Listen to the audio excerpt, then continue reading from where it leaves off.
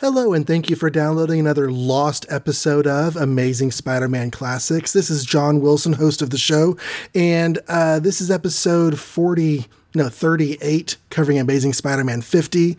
Just to let you know that I had a little bit of a mix-up in my numbering of episodes. There are actually going to be several lost episodes.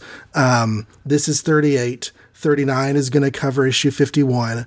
40 is going to cover issue 52, and then the email episode will be episode 41, and the new episodes, brand new episodes recorded with a brand new panel, will begin with episode 42. So there's one extra episode in there more than I had said last time. So those preliminaries out of the way. Thank you for downloading this episode. This was recorded 5 years ago.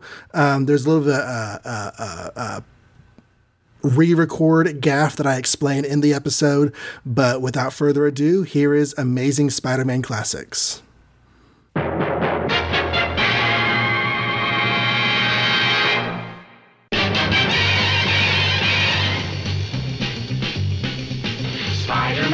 Spider-Man does whatever a spider can. Spins a web any size, catches thieves just like flies. Look out, here comes the Spider-Man. Hello and welcome to another brand new episode of Amazing Spider-Man Classics in association with SpidermanCrawlspace.com. This is episode 38 of the show, where we're going to be talking about one of the most important issues of Spider-Man ever to be published. That is Amazing Spider-Man issue 50. And here with me in the studio, as always, to talk about this issue is my good friend Donovan Grant. Hello, Don. Hello again. And Josh Bertoni. Hey, Josh. Hey, just biding my time until the Mayans end us all next year. Yeah. So there's a little bit of a thing going on. We have already recorded this part of the episode before, but there was a recording failure. So we have most of the previous recording, but not this first part. About, 8 pages into the issue, you're going to hear a transition where we just go over to the previous recording. So I'm saying all that to say, if we make a comment twice that I do not catch in the edits, that's why. It's just been a little bit of time since we last recorded, and we may have forgotten what our comments exactly were. But also, in this episode, to talk about this issue, not only this issue, but this whole trilogy of issues, 50 through 52, is none other than 20-minute long box star Stephen Lacey. Hello, it's great to be back. And I can see sunlight outside, which means I'm not going to be hallucinating baby Spider-Man crawling all over the ceiling again like I did last time, which was only about a year ago. We totally had a joke set up for how we were going to introduce Steve on this episode, but it's been 5 years. Oh my god, yes, it was the Steve Ditko thing. Because you ended the last episode by going, we're getting Steve. Yeah, that episode has just dropped as we're recording this. It's early October. We're trying to get all this done before we get the episode out. So, happy Halloween a little bit early. Ooh. Yeah. My 2-year-old son is going to dress up as Superboy, I think. And my daughter's going to be Supergirl, and my wife's going to be Lana. It's going to be a great Halloween. It's going to be fun. Anyways, this is not a Halloween episode of Amazing Spider-Man Classics. This is Spider-Man 50. Spider-Man No More. I wonder how that's going to hold up. Because there are about another 550 and definitely no more issues of Amazing Spider-Man. So who's going to fill it if Spider-Man is no more? Well, maybe they can get a half black, half Hispanic kid to do it. Is that a thing? Maybe this is where Miles Morales begins. Someone should invent SJW so we can blame them. Was Miles Morales a thing at this point in time? It was 2010. I just... Yeah, okay. He'd just come because we just had the death of Ultimate Spider-Man that summer. Oh, yeah, so he's just starting. Well, we are excited to get into this big issue, and Stephen has the recap, so just a couple of bits of intro. This is April 11th, 1967, whenever this issue hits the stands, and it has a July 1967 cover date. Do you want to describe the cover, Steve, or should I? I have a note for this. The cover features Peter Parker walking dejectedly towards the camera, whilst the background of the image is a giant picture of Spidey, his back to the reader, glancing over his shoulder at the receding Peter. The what? Okay. It obviously it ripped off the 2008 Incredible Hulk film. Shameless of me to do that. Can we say lack of backgrounds? Because I'm not sure vaguely parallel lines really cuts it for me as a background. Well, I mean, that doesn't bother you, does it? Would you say? No, I'm just trolling, which is a thing that people do online in 2011. The year which is now. Yeah, surely that'll be done by 2016. I dig the red. I do like the red. Joke, it is one of the best covers of Spider-Man. It does so much with so little on there. And there's a reason why this is such an iconic? There's a reason why this is such an iconic comics image. Yeah, I love this cover. I mean, you see this and it stays in your mind as much as the trash can scene we're going to be talking about in the issue itself. They're two hugely memorable images of Spider-Man. This is the image of like Peter and Betty with Spider-Man's shadow standing between them, only times 1,000. Because she's not there. She's not there, but it's that same kind of really cool iconography. She's off panel with Ned Spider-Man. Leeds doing stuff. Like, if in the widescreen version of the cover, you could see Betty and Ned getting it on. Jazzy Johnny Romita turned that in and stands like, walloping web snappers will be ruined if we turn this in. And he just used the scissors and cut. He's like, and there.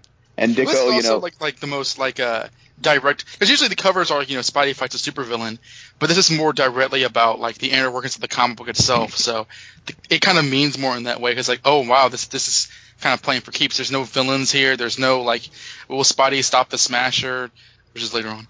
And I don't want to sound like a pretentious art school student, but obviously it's symbolism that Spider-Man is so much bigger than Peter Parker on the cover. How can he walk away from such a massive responsibility? Find out now.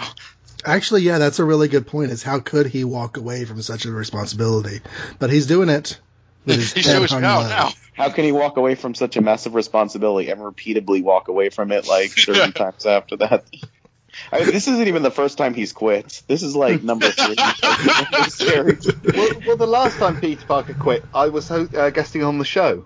Well, we're just going to have you on every time Peter quits. Mm-hmm. So Steve Lacy's going to be a regular co-host. He also quit in issue 3, for half an issue when Dr. Octopus threw him out a window. We didn't know that Lacy existed back then, so that's why he wasn't on that episode. Peter Parker's quitting Spider-Man is a bit like the Thing turning human in early issues of the Fantastic Four. It just happens a lot in those early issues, then very rarely ever since.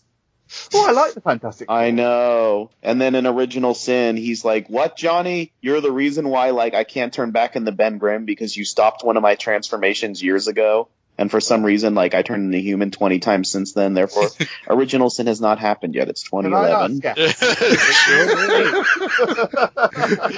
Okay. Shall I take us into the body of the book if we're done with the cover? I think we have spent our load on the cover quite a bit. So let's go in and see what happens inside the book. God, I hope not. That will never get a 10.0 at the CGC scale. God bless. Stan the Man Lee and Johnny Ring-a-Ding Romita invite you to join the capricious company of Mickey DeMeo, Inker, and Sam Rosen, letterer. Hang loose, hero. It's action time. What say we skip any long introductions? If one glance doesn't tell you where this little caper's at, then turn in your web shooter on the way out. With a crack and a zock, Spider-Man quickly follows an office robbery in classic Marvel full-scale splash page style. I mean, zock is a pretty decent sound effect, but it is no wank. What can be? Indeed. So if we can't tell where this caper's at, we have to turn in our web shooters. Is it possible that Peter couldn't tell what this was all about, and that's why he quit being Spider-Man? He turned in his web shooter at Stan Lee's suggestion. My God, the metatextual references at that point. We're gonna say if you can't tell what's going to happen, then quit. I can't tell he's going to quit in this image. It's called Spider-Man No More. Tis true. Anyway, continuing, one of the raiders fires a gun at Spidey, but the dialogue says he flips back despite the art showing him flipping forward, and either way he dodges the bullet. The crooks pile on him, but by focusing his chi into his fists, Wait, that doesn't sound right. The crooks pile on him, but by using the hand-to-hand combat skills learned on a 6-year odyssey around the world studying with the world's greatest fighter... No, that doesn't still sound right either. Using the power of the yellow sun... No. Using his amazing spider strength, Spider-Man breaks free. I'm literally reading this for the first time since we recorded 5 years ago. I'm just like, what the fuck am I going with these jokes? He gathers the crooks together, rips the door off its hinges, and with a scrack, he crushes it down over their heads, entrapping them. That's awesome. Martha, why did you say that name? The payroll clerk... Oh, wait, no, that hasn't happened yet. Martha, the payroll clerk, wants to thank Spider-Man, but a prick in a blue suit... No, hold on. That's not quite right. Martha, the payroll clerk, wants to thank Spider-Man, but prick in a blue suit, the payroll clerk, holds her back as he's a Daily Bugle reader, and apparently they aren't Spidey's biggest fans. Spidey heads off up the outside of the building, ruminating over the bad press he's got from Jameson's editorials. He swings to where he has stashed his civilian clothes and changes back to Peter. I've done a couple of pages there. I'm assuming you guys have comments. Oh, no, you're flowing. Yeah, that opening scene is so much just fighting. I mean, there's not a whole lot to it. I do like that we get both sides of the public perception with this couple. We have the friendly woman who's thankful for being saved, and we have the, asshole man who doesn't like Spider-Man, even though he just saved his life. And I think this is a great fight scene, and I love the shot of him kind of just pushes them away, and then the thing with the door is just really, really inventive. Wait, so are we saying that Spider-Man saved Martha? Well, no, Amy Adams we're not wasn't saying there. that, because in 2011 we have no reason to say that. But Martha still was didn't in even come trouble out and he yet. saved her. We absolutely have a reason to say it. What? I don't think we can ever do any podcast show without mentioning that. My favourite panel on this is the bottom one on page 2, which is what I like to think of as the pinball panel, where you've got every single extendable limb on Spider-Man's body making contact with someone's chin or chest or neck or something. They don't extend, they dangle. It's a really fun, energetic panel. I think this is one of the most energetic fight scenes that Romita has done in his run up to this point. It's really, really action packed. It's really energetic. It's really frenetic. It doesn't really stop to take a look at what's going on. Every panel, something actiony is happening. And you might think that'd be simple, but sometimes there's posturing, sometimes there's dialogue, sometimes there's blast you, Spider-Man. But here it's they try to kill him, they miss, he hits them hard. He rips these people apart without break. And I like how Spider-Man's portrayed as being so overtly powerful that he's not even kind of worrying about these guys. He's almost not even trying, and that's actually kind of more rare than you would imagine in the early days, I think. And the use of anatomy with Romita, I mean, everyone is in motion in every single panel, with the exception of the door cracked hoods in the bottom. But Spider-Man, his body is, Romita's just killing it. It's so good. Yeah. Well, in order to make the fall seem better, Spidey's got to be on the top of his game, and considering there's no named villain, there's no recurring characters, I'm assuming Martha never comes back. She's the only named character. There's a lot of Marthas in Spider. There's Martha Connors, there's Martha Jameson, maybe? No. There's Marla. Never mind. Yeah. God, it's just like Superman and Batman. They've both got a mother called Martha. Can you believe that? Considering the lack of all the things that you would expect from a classic Spidey fight, this one really pops and zings. Mm-hmm. Absolutely. And I think that because I think that personally Ditko is a more of a dynamic action artist than Romita generally, but I think Romita is pulling out all the stops, and he's giving him a run for his money in this scene. He knows this is issue 50. He knows this is big, and he's bringing his A game. He's also been on the title for a while, so he's been able to get a feel for how to do a Spidey fight versus how to do a Daredevil fight, because Daredevil was the book for this. Yeah, this finishes a year. This is his 12th issue. Oh man, I literally never thought about that till just now in 2016. Interesting. I love him. Shall I continue? Yeah, minutes later. Returning to his apartment, Harry Pubes Osborn tells Peter that once again Aunt May has got lonely and started to come down with a near-fatal illness because of his hair. They're short and curlies. I clearly forgot about that. That came out of nowhere. That is How can you forget about it when this is the first time you're hearing this? Well done. I'll shut up. Pubes Osborne tells Peter that once again Aunt May has got lonely and decided to come down with a near-fatal illness. Some people just can't cut those apron strings. Peter speeds across town on his motorbike, and if you just take a look at what's going on here, and I'm going to provide you with the Marvel version of a Flash fact. Quicksilver fact, it's like the Flash, but slightly grumpier and dies pointlessly at the end of the film, which hasn't happened yet. Neither has the first one. So since Joe Quesada has been editing, oh my God, this is old to me. He's no longer EIC, is he? Since Joe Quesada has been editor-in-chief of Marvel, no Marvel characters have been allowed to ride a motorbike without a helmet. And somehow this has been a bit less controversial than Nick Fury and Wolverine getting Nicorette patches. Well, the letter writers did have a problem with this, and we're going to talk about this actually in this issue. The helmet usage is a problem.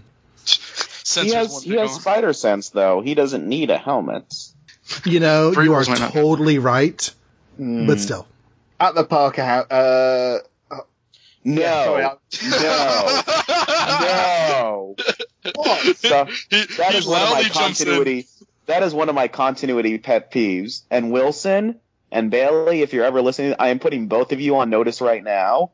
For the rest of Classics, you need to remember that up until the Roger Stern run, they're living in Anna Watson's house, and Aunt May's house from Amazing Fantasy 15 is abandoned and decrepit until the Roger Stern run.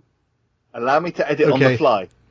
Since I've actually already recorded some of those episodes, I'm just going to have to insert an argument with the computer discussing this point. Just drop in the soundbite of Don going, no. I'm not Don! Well, I haven't got things coming up. Wait, since which issue? Since Peter moved out, when Peter moved in the Harrys, Aunt May moved in the Aunt Anna's, and even Dan Slott gets this wrong. He was going through Aunt May and Uncle Ben. He was going through Aunt May and Uncle Ben's house. In fact, it was around the time that we originally recorded this. He's like, "Oh, Mary Jane, look at all the memories here. Why? Here's where Dr. Octopus, had tea with Aunt May, haha." And I'm like, "No, that was next door, Slott." Yeah. It was. Or it will be in 4 issues. You and Bailey, you need to get that right, or I will be angry and write emails into Classics. Well, allow me to amend my synopsis on the fly, because I only wrote it a couple of weeks ago, at most. At the easily mistaken for the Parker house. Doc Bromwell. It is actually the domicile of Ms. Anna Watson. That's awesome. Doc Bromwell has medically sedated Aunt May before getting a bodyguard to hide the bars of medicine in a sailing bag just in case May turns into the world's biggest pop star just before she kicks the bucket. What? Was that a Michael Jackson dying joke? Oh. Is that what you call that? I didn't know what that was. I wrote these things 5 years ago, and I'm literally reading them for the first time. And I'm thinking, I am so glad that you didn't do any prep for this, because these reactions are hilarious. This is a weird episode. Peter mopes about how being Spider-Man prevented him from being there for her. Anna, Angel of Mercy, Watson, guilt. Apparently I gave everyone inverted comma middle names. Yes, you did. I was working for some reason. Anna, Angel of Mercy, Watson guilts Peter into never being away from a phone until May gets better. Peter then has the most protracted monologue ever. Part 1 is on the doorstop. He then shuts up until he's on his bike driving home with his head down, thank heavens for Spidey sense. Ah! Yes! I crushed He's not even looking at the road. He's catching Pokemon or something. But you can't do that. You'll never be able to catch Pokemon in real life. There you go.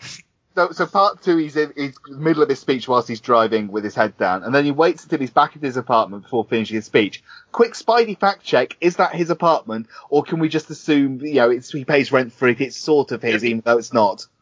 It's Harry's place. Harry's paying for it, right? Oh God, he's not even paying rent. I got that wrong. No, he's not. He's just Harry said he would fit the bill for the rent. Anyway, Harry's lonely. Let me pause there for a moment, just in case we've got anything to say about these few panels, especially that really long one. They're not at ESU, they're another school. Well, I love Peter being like, oh, if only I was Spider-Man, I totally would have been by Aunt May's side. And, not like a normal college student who, normal college student. Like, he could have been at the Coffee Bean, when this happened to Aunt May. He could have been on a date with Gwen or Mary Jane, or he could have been, listening to like, Harry show him his bug collection, like as he tried to like kill him. If only I wasn't getting laid, I'd be with her. If only. Or getting high. It's the 60s. It's 67, the Summer of Love. I wouldn't know I wasn't there. Oh, gee, Peter, I don't know about this. My dad said that drugs are bad. Oh, come on, Harry. A little bit of Mary Jane never hurt anyone. Yeah, Peter's the drug. The drug. A little bit of Gwen never hurt anyone either. Eh, Harry? Eh? I'm flying on Gwendy. Oh, man. Now the Flash is out of the way, you can finally date that girl. For me. I'm not sure how old I was when my mom died. That's just Marvel editorial changing things. I think my dad's the Green Goblin. Just say Oi Glaven as well. Yeah, no. Wow, Harry, you haven't even taken a hit of anything yet. Why are you having a freak out? He's just that the next morning, Harry Osborn's found naked face down on ESU's lawn. Freaks. Actual reality, act up, fight AIDS. Man, we are stretching these muscles. Quick, someone take the comics code authority off this book. What an image. Okay, ignoring Harry's little goblin on the SU campus, let's see what happens after his test that he takes. Is that a hint that I should go back to my synopsis? A little bit of a hint, but, friendly one. Okay, so the next day Peter sits an exam at college, moderated by Professor #Spider Island Warren. I think that was a contemporary reference. Yes, it was. Yes. Harry, artificially aged to have the face of an 80-year-old, noticed that Peter was off his game during the exam, and the only way you could know that is because he was looking at Peter's answers and copying them from his own. Warren holds Peter back to warn him that his grades are slipping. As he leaves the classroom, Gwen, no pupil Stacy, invites Peter to a party at her house that evening, but the distracted Peter declines. Walking across campus, Peter again muses on how his life as Spider-Man is playing havoc with his personal life. What is he wearing? I was actually doing too. Is he wearing like a raincoat or something? Under the raincoat, that sweater. Oh, yeah. What is that? This is the one thing I remember from 5 years ago that we called a pube sweater. It's made of the finest weave of, I think it's Russian granny thatch. Osborne hair? Yeah. Okay. It's 80-year-old aged pubic hair shaved off of some peasant who lives on the edge of Siberia. If I ever meet Stanley, I will never tell him about Amazing Spider-Man Classics, because I can't bring my heart to break his. This is what we think of you and John Romita. If you feel like mentioning my Fantastic Four podcast that I'm thinking about doing at the time of recording. Well, I don't know. You'll still have to be out for me to do that. Well, I reckon by the time this episode sees light, I could get 190 episodes out. Keep it flying, boys. It's coming out by Halloween 2011, Steven. You're crazy. Anyways, the comic. So yeah, where are Gwen's eyes? Well, okay, I think I said on Peter's ass. Oh! High five. And wondering also what that shirt is that he's wearing. In my essential, I see her eyes perfectly fine.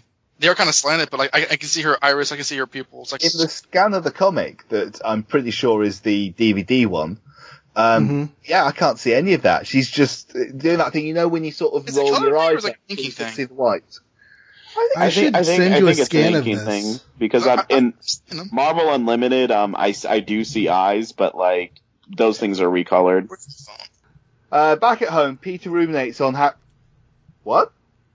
What the hell? Hello, it's me, it's Steve from the future. Who is this? Josh? Don? John, is that you? Steve, are you okay? I have to warn you guys, I'm from 5 years in the future, from 2016. I have to warn you guys of something terrible that's going to happen between now and then. We already know about the Libyan terrorist. We're going to wear bulletproof vests. No. Is it our kids? Is something got to be done about our kids? It's not that. There's a Phantom Stranger series that's written by Tantadio and it's shit. I thought you were warning about Brexit or something. We're not a Phantom English, Stranger that doesn't solo affect us. series? What do you think this is, the 70s? I actually didn't know about that. Marvel are going to give Howling Commanders of S.H.I.E.L.D. another go. Why? It was the worst thing they ever published in the 2000s that wasn't written by Bill Jemas. They're going to cancel Fantastic Four because of a grudge between Fox. Well, I don't think anyone on this call cares about the Fantastic Four at this point in their history. Yes, Here, no one go knows. listen to the Fantasticast at thefantasticast.com. And now I must return to the future and try and save the world from the after effects of Dan DiDio's Phantom Stranger. Lacey, come back, Lacey! Well, that was fucking weird. Where he's going, he doesn't need roads. My God. Yeah. Because you can't catch Pokemon when you drive. Or at any other point, unless you've got your Game Boy with you. Yes, exactly. And no other system. Okay, I don't think anyone was using Game Boys in 2011. It was like Nintendo DS DS. is a thing. Game Boy Advances, yeah. Game Boy Advances, absolutely. Really? Still? Game Boy, Yeah. I was playing Game Boy Advances in high school. Yeah, but 2011. They were Nintendo DS. Okay, I thought you said that wasn't out yet. I must have misheard you. DS was out, but people were still using Game Boy Advances. Back at home, Peter ruminates on how he had to turn down the job with Norman Goblin Pubes Osborn, as he would have had to have worked evenings, and he needs to keep his nights free to be Spider-Man. Turning on the TV, he is confronted by J. Jonah Hitler-moustache Jameson, who is once again challenging people to prove that Spider-Man isn't a menace. Jameson declares that Spidey must be hunted and unmasked, giving an idea to both Sergei Kravenov and Jean-Michel Dematteis. What I have learned since I wrote this is that the M stands for Michel, not Michael. What? Oh, I no, knew it. no, that's not true. It's John Mark DeMatteis, right? Yes. Yes, you're right. Shit. Is this another Eric Larson's father thing? No, is that John Mark DeMatteis? You lying, filthy. This thing has 40 minutes to get to page 6. Giving an idea to both I don't Sergei care. Kravenov and Jean-Marc Dematteis. A reward of $1,000 is offered for the capture of Spider-Man. Peter is shocked. The terrible thing is, he means it. He actually means what he says. He sincerely thinks building a wall between the US and Mexico is a valuable use of our nation's resources. He sincerely thinks that I'm a threat to society. Yes, Peter Parker, the amazing Spider-Man, whose spider sense warns him of the greatest life-threatening dangers, cannot tell when J. Jonah Jameson is ranting and yelling and eulogizing and creating supervillains for 50 issues that there might be some sincerity behind his actions. He obviously has the proportional emotional retardation of a spider. I thought he was just kidding all these issues. I thought it was just a joke. You and your nutty spider slayer. It was actually a spider hugger because he felt I needed more hugs. The Black Widow.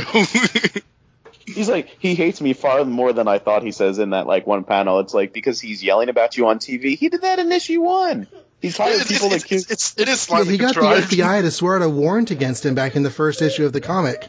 he's hired like murderers to go. He after works for him. Jameson. He can't tell when he's being serious. That's how he doesn't know him. I want to say about Jameson, because looking at this, obviously we're used to the Jameson now, which is a much leaner-faced Jameson. I mean, there's a reason why J.K. Simmons is the best comic book casting ever. Right. But this sort of bulkier one, I think he'd make the a good very Gordon. bright eyes. Is that how he was depicted in the comics at the time, or is that like a sort of exaggeration to highlight how Peter's feeling about it? 'Cause bear in mind, he's wearing that pubic jumper. He's going to be quite hot under the collar. This is a Romita Jameson. Romita, Absolutely. He brought in both Peter's and Jameson's faces. Because that's just kind of artist he is. But I mean, because it's Romita, it looks classic to me. It doesn't. I'm not really seeing anything like different about it. But like, it is a typically Romita Jameson. I could be Okay. smoking on television. that really is dated. Oh, and I remember, I was just thinking that too. And I remember, when he drew the Spider-Man arc in Daredevil, Jameson was one of the few people from, like, the Spider-Man book that was in there too. So, like, Romita's been drawing Jameson, like, since before he was even on ASM. Oh yeah, it was Aunt May too, right? Peter, Aunt May, and Was May in that one? I think. I don't don't know. remember. It's I been a know. few I know months. Peter and Jameson were. I know that there was like no Betty, Ned, Liz, Flash though. Jen Stanley said, "Don't waste your time with those." But wasn't there a scene where like Peter was with Aunt May, like looking like he was masturbating, like grimacing at the television because Jameson was on there in Daredevil, I think. Oh, I do vaguely remember that. I mostly remember like, for some reason, everyone thinks that like Foggy Nelson is Daredevil, and Foggy like completely eats that up. Of course not, Karen. After all, who could ever defeat Daredevil? Oh, Foggy, are you Daredevil? Not now, Karen. I can't say anything more about it. And then Matt's like, Jesus fucking Christ.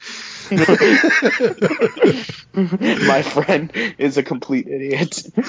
And this is from the guy who created his own twin brother. And if I'm saying because of that story, that's the story that made him do it. I remember all this. Oh, dear. God. We're going to go on a rant if we No, the reason he created his own twin brother is because Peter frickin' Parker wrote a letter to his law office saying, "Hey, Matt, I know you're Daredevil, but don't worry, we're cool." If I don't want to show He this. wrote that letter as a result of the events in like that Spider-Man story. Okay, so yes, indirectly it's a result of that, just like, other indirect things. Okay, we did talk. We did about this the direct episode before this, or I'm sorry, 2 episodes before this, like during the crossover. So, like, if anybody finds out this show for the first time and is listening chronologically, we've strained our lungs talking about the inanity of Mike Murdock. Then again, it does bear repeating because it is really insane. I'm sure from Yellow to Red, the Daredevil podcast that we published in 2011, we'll get to it eventually. Good luck with that, Tyler. Hey, David Weeder can take it over and change the name. With everything bearing down upon him, Peter has enough. He leaves the house, heading out into the rain, convincing himself that his activities as Spider-Man are motivated by a need for thrills and excitement, and that Jonah may be right. Peter enters an alley. He places his Spider-Man costume into a trash can and walks away. Okay, but before he does that, I have to ask you a question. At the bottom of page 7, what is in Peter's hands? Is there anything in Peter's hands? No, there is nothing in Peter's hands. Oh, yeah. That means he is not carrying his Spider-Man costume. Which means he is wearing his Spider-Man costume under his clothing as he goes out into the sad, rainy alleyway. In fact, shall I read the notes that I actually wrote There's on? only one thing left to do. Peter is walking the streets of New York, racked with doubt and confusion, the rain beating down upon him. He's not carrying any bag, and as he enters the alley and does his jacket, the next panel, well, it's the famous costume in the bin image, which begs the question, did Peter strip off in the alley, climb out of his Spider-Man costume, then get dressed again, all in this torrential rainstorm? Looks like Aunt Hypochondriac Prediction May might have had a point through all these years. I thought that maybe... Okay, there's a few explanations for this. One is that the costume's inside the jacket, because it's not a very bulky costume. You're right, he could have a pouch in his cape. Yeah. Okay, Or yeah. coat, yeah. Or another thing coat, is, you're right. like, Or splash ring. it could be a dichotomy between the dialogue and, like, and the arts and stuff like that, because he could be walking away... No, that doesn't work. Okay, I was going to say... Never suggest that there'd be a discrepancy between what Stanley writes and what an artist draws. Yeah, it almost looks as though he's walking away from it, but the dialogue in the third panel on page 7 indicates that he's just about to dump it into the trash. Well, and I was going to say that, like, the last panel in page 7 could be, like, another angle of the panel in page 8, but that doesn't work because of a few different reasons. Now, was it the iconic image of it in the trash can? Wasn't that the original cover idea? I remember someone said that. I think Romita said that. That's possible. It would make a good... It has the space at the top. It would make a good cover. I think Romita said that once. I think we also talked about that 5 years ago. What if... Okay, we're trying to figure out how it got in the trash with them. What if he walked there and he found it already in the trash? Not again. He's like, oh, well, I guess that's fate then. He wasn't Tobey Maguire doing it, and then kind of Harry was like cleaning the house. It's like, why does Peter have a Spider-Man costume in his room? Because all I he's know Batman is Spider-Man unicorn. sucks, so I'm throwing this out. And then Harry's like going down like outside like in the rain, like lousy Peter can't afford to pay rent but can afford to buy Spider-Man costumes. Well, Is this a Vin Gonzalez reference? No. Who? He's suggesting that Aunt May throwing the costume out is a more natural reaction to that JMS issue of Spidey, where she comes in and sees Peter half naked, exhausted on the bed with a Spider-Man costume on, and definitely doesn't think sex pervert. Oh yeah, in fairness, he was all beaten up, which kind of cinched the conclusion. Well, and Aunt May's had enough like clues over the years that she could have put 2 and 2 together. Well, yeah, it's very much took an actress to put 2 and 2 together.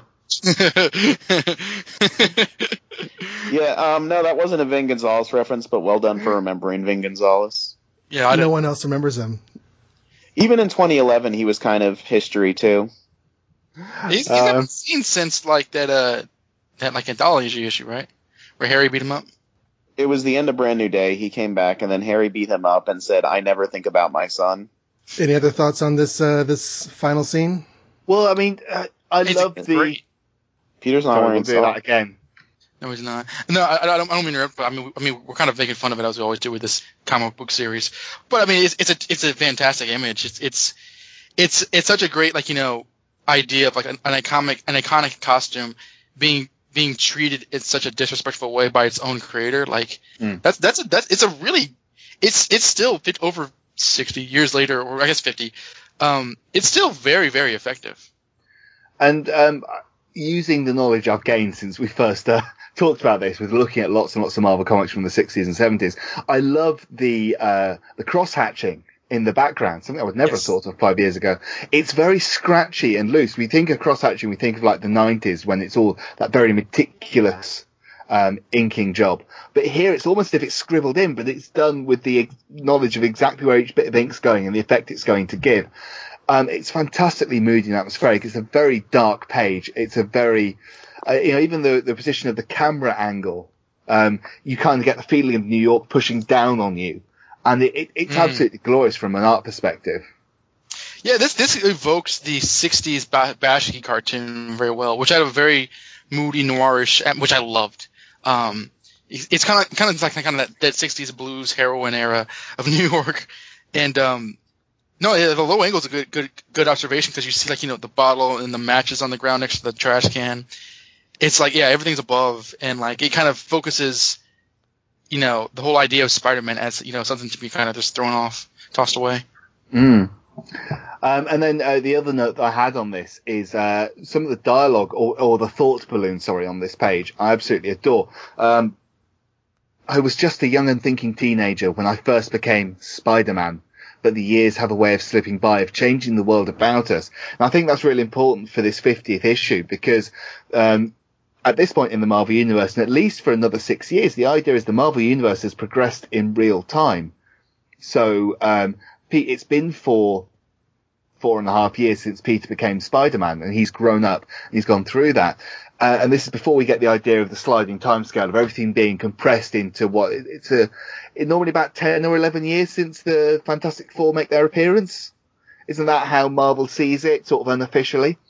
Well, the Thing had a bar mitzvah because it had been 13 years since he became the Thing. That was Aaron Slott's Wait a one. second. What are you saying? It's another decade until they show up?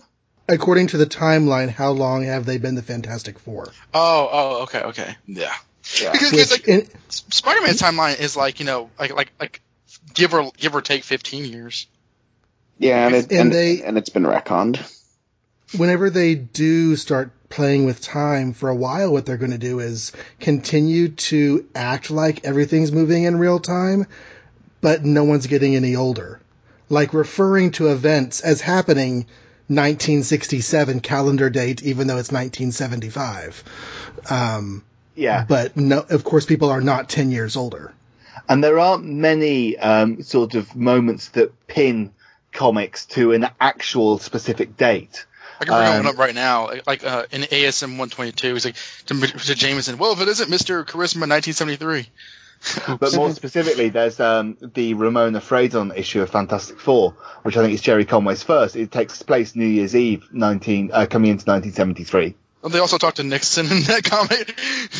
There are a few talking to Nixons, but it's very rare to be incredibly specific. And the Captain America comic where Nixon fights Captain America. Which is also the ending of Black Dynamite. But yeah, I absolutely love that. Sorry, go ahead. Just another comparison, because at the time of recording this, I believe Teenage Wasteland was still an ongoing concern. But Ultimate Peter Parker, whose 160-issue career as Spider-Man, takes place charitably over 18 months, because you get to the halfway point, which is the Hobgoblin arc, and they go, it's only been 9 months. And everyone goes, what? Yeah, that's insane to me. I don't know why Bendis did that. Yeah. Because they had like multiple senior skip days, and he never graduated. The school years went by very naturally, but there was more than a school year between the beginning of the series and that 9 months mark. Yeah. Like, was he ever a junior in high school? He never will be. No, he's back and gone Spoilers. again. They never explained that. Yeah. That was Yes, they do. right. The thing The thing I've written here is the poor bastard never got to graduate from high school or even get further than second base, and this is assuming he gets an off-panel grope in Amazing Spider-Man in Ultimate Spider-Man Annual Number 3. An off-panel group, hopefully by Mary Jane, you mean? Yeah, that was the Mary Jane and Underwear issue. If the lights are off, he reaches out and he just says, "Oh, Peter." It's Piggy's groped him? And he dated well done. And he dated Carnage. In fact, his hand goes through a time warp and gropes on the Trouble era. It's a rather high concept. Yeah. It's too bad that Bendis never got to bring in Ultimate Skip. You've got to bring Trouble into it somehow. So I'm saying his off-panel grope was with his teenage aunt, back when she was getting pregnant with him. Have y'all read Trouble? I still have not read Trouble. Christ, no. I remember it was on the shelves not long after I started buying comics. I remember looking at the covers and going, what the hell? Because there were two Marvel books with really unique covers. One was Trouble, and the other was the Bruce Jones Incredible Hulk run, which had those Peter bag covers, where like you'd have the cover of the comic looked like a box of cereal with the Hulk. They were Hulkos or something like that, and just these weird, crazy covers. And then you read the comic and went, "Oh yeah, this is shit." I had no idea that Terry Dodson did that artwork, which made it even more appalling. Yeah, it's not a good book. But like in terms of images from Amazing Spider-Man to this point, what compares to this image? Was it like the Ditko Master Planner lifting the crap over his head? Does that come close? In terms of iconic, yeah, I'd say so. Okay. I mean, the only other iconic images that I could really iconic that I can think of is him holding the burglar in Amazing Fantasy 15 when he was an 18-year-old high school senior. You know, retcons be damned. Well, I mean, I think that like the Spidey Strikes Back one that they use over and over again for the cartoon comes close, but I think that I feel that because I heard about this story way before I heard about the Master Planner story, so I think that this is probably the most. I mean, those definitely come close, but I think this is the most popular image in Spider-Man canon. There's a reason why this image was recreated almost exactly for Spider-Man 2. I don't think it was raining in that scene. It's been a long time since I've seen it. There was lightning, but I don't remember it raining. But I mean, you almost feel like Spider-Man 2 from Peter Parker's story progression. Raimi starts with this issue, works backwards. Raimi starts with this image. He works backwards from it, as in how do I get to this point, and then works forward from it. But it feels like that is the key moment in that entire film for Peter Parker, and it's very right that they should use this image. No, it was a terrific adaptation, and No, Raimi did that because he was copying Superman 2, which came out decade, after Spider-Man 50. To the point where the movie adapts the very next scene. Anyway, some enterprising young whippersnapper quickly snatches the costume and runs all the way to Jameson's office, rushing past Betty emotionally balanced Brandt, and bursting in to show old Flat Top his server-first epic loot. That's the Warcraft reference. Yeah, World of Warcraft. And he gets a free copy of the paper for his efforts, because Jameson is generous and giving employer. The Bugle quickly prints up its latest edition, bearing the headline, "Is Spider-Man Through?" Which is not spelled correctly technically for a national newspaper. Really, it's not. I mean, you would not do that on a headline. It's not spelled Ned Leeds wrote it. It's not even what through means in that sense. Like, you don't use through for being done and spell it that way. You use through for going through something, and you spell it that way. That's the slang way. Okay, here's something that wouldn't really fly nowadays unless it was a latchkey kid. This kid is able to go into a major metropolitan newspaper, go to the editorial offices, and give this with no adult in sight supervising this thing. I mean, you figure he ran through the entire bullpen. All the various imaginary people out there banging away on typewriters and trying to make layouts and everything else. He ran through all of that to get to here. Well, clearly the security they have is only Brady Brand. No adult in sight, though, like with the kid who let him go into the big city by himself where, bad things happen. Well, if you remember Spider-Man 2, I think Brant brought the guy who brought the costume in instead of him busting in through the door. It was a homeless guy, yeah. And you got to be careful because in New York you have people taking off their clothes in alleys and stuff. Yeah. In fact, does that mean that the kid was in the alley watching Peter I've just finished reading Transmetropolitan. There's just a very different spin on it from that point of view. He looks like that kid that was in all those 90s movies, like Stuart Little and Jerry Maguire and somebody Lipnicki. Yeah, like John Lipnicki. Yeah. I don't know. Like he was on Family Guy recently. Like they're like, let's get that cute kid from the movies, and then like Peter sees him and he's like, he grew up. He's ugly. I remember that. I like to think, you know how when Mark Millar writes Marvel Comics, he sort of has little bits that tie things together, like the Wolverine and the baby from the end of Old Man Logan is the Wolverine and the baby in his Fantastic Four, the future thing, and there's something connected with 1985. Yeah. You're vaguely aware of that. Well, I like to think that there's characters that follow me from podcast guest appearance to podcast guest appearance. Therefore, John, that's a slightly older version of the Orphan from Superman #3. Okay. He's crossed companies, gone 20 years without aging, but that's him. Well, it's not the last time we're going to have somebody cross companies in this story, but that's not till issue 52. Well, he's an orphan, so that's why he has no parents. And he knows. He's like, if I give Jonah this Spider-Man costume, he'll adopt me on the spot. I just know it. And it didn't work. No, it worked didn't. well for one of the Spider-Girls. Yeah, it did. Was one of the Spider-Girls adopted by Jonah? Yeah, he adopted Maddie Franklin, didn't he? And She she noticed was, when she was murdered. Right, yeah. Nobody Which is never noticed. talked about. And then, like, a month or two after she was murdered, Marla and Jonah get back together and make no mention of, didn't we used to have a kid? Yeah, it's okay. And then, like, I remember that from one of the Alias trades where she's being used as a source for MGH and James has to go and eat humble pie and get Jessica Jones to investigate. So, and there's some really good, talking about the fact that he's got this kid and then Marla knows that she's Spider-Girl and can't tell Jonah because of the pride and various things. So it felt like there was a really strong bond there. But no, the Cravens murder her and that's fine. Well, and then Marla dies a few months later, and when Marla dies, Jonah, like, changes the city and, like, tells Robbie to do all these, like, tributes for her and stuff, and it's like, so no mention of Maddie Franklin at all. And then, like, a month or two later, Betty Brant's in the hospital, and Jonah once again goes crazy, like, first my wife, now Betty. It's like, you had a kid, Betty was like a daughter to me, because I don't have any daughters, any at all. Poor Maddie Franklin. I was like, she never had a funeral. They buried Kane. She didn't get a funeral, and like the sad thing was, like, it wasn't like she was captured and killed in one issue. Like, she was held hostage for months. Oh yeah, she was taken like in 600, wasn't she?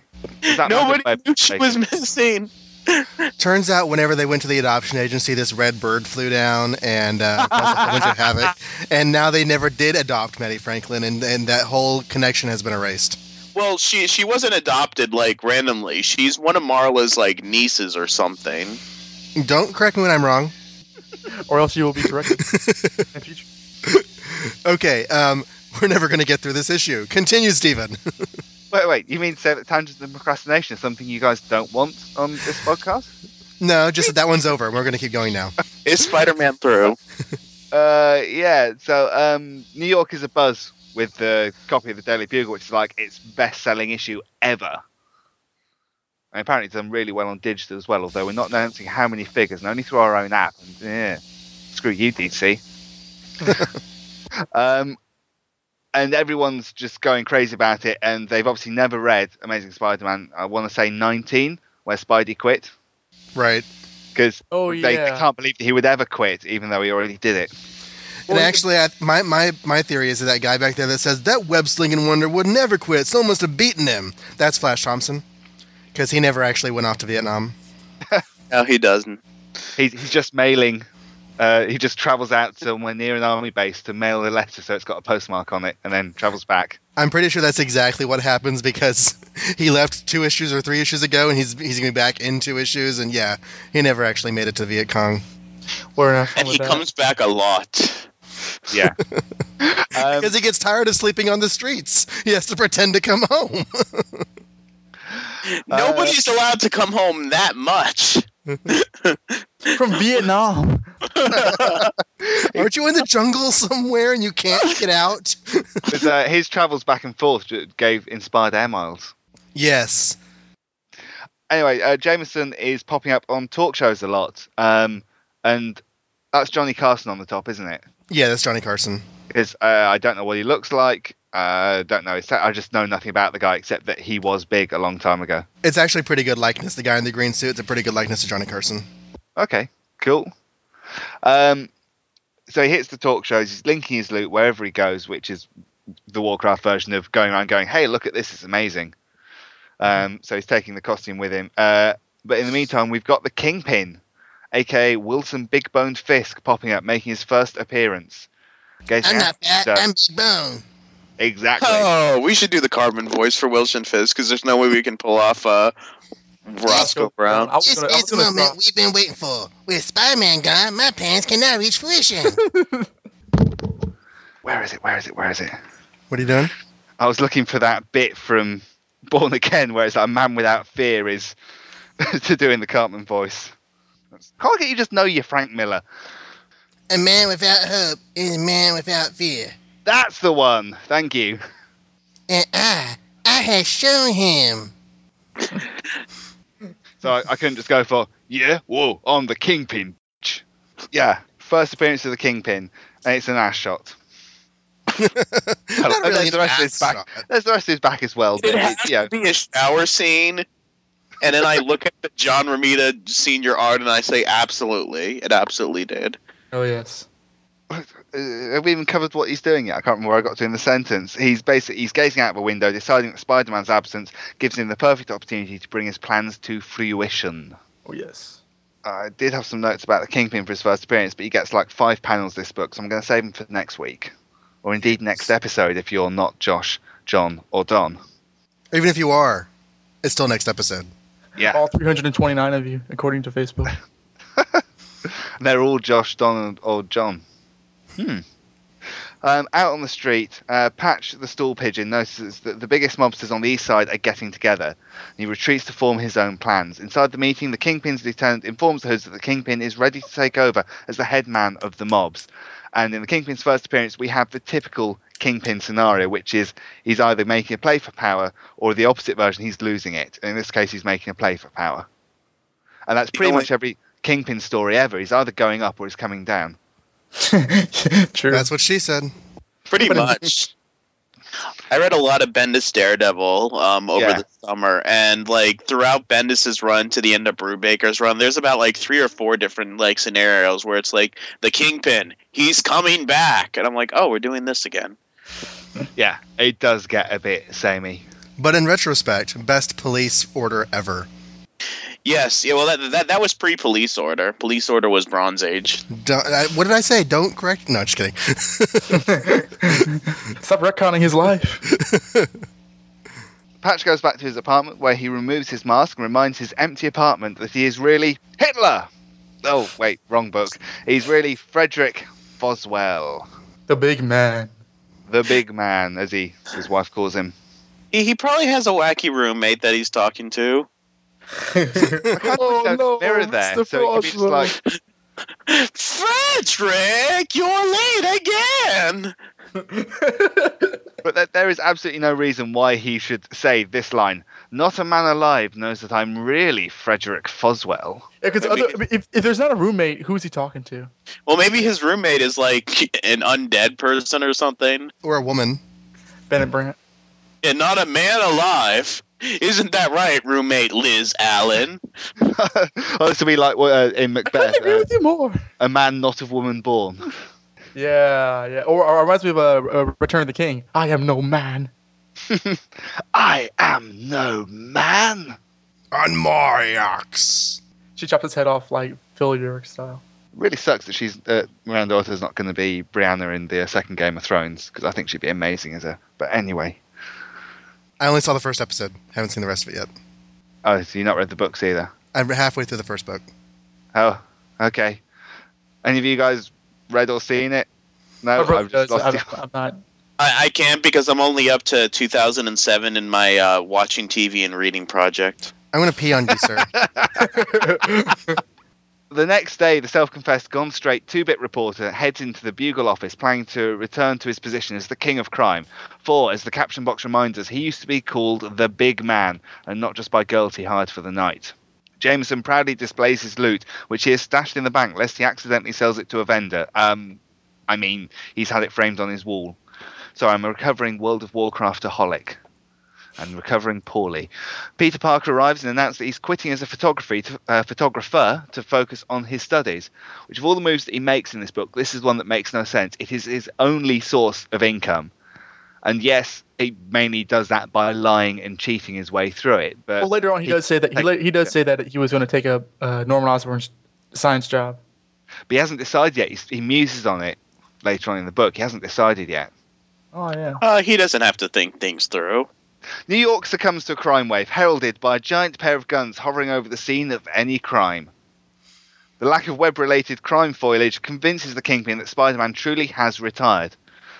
So again, we have Kingpin get... What? The Fantastic Four! Thor! Like, everyone's in this city. It's like, well, we have one less superhero, so obviously we can take over. Like, yeah, where's Daredevil?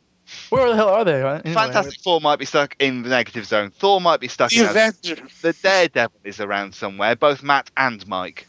Spider-Man deserves his first crack at these guys, so that's why they're not doing anything. No, we wait.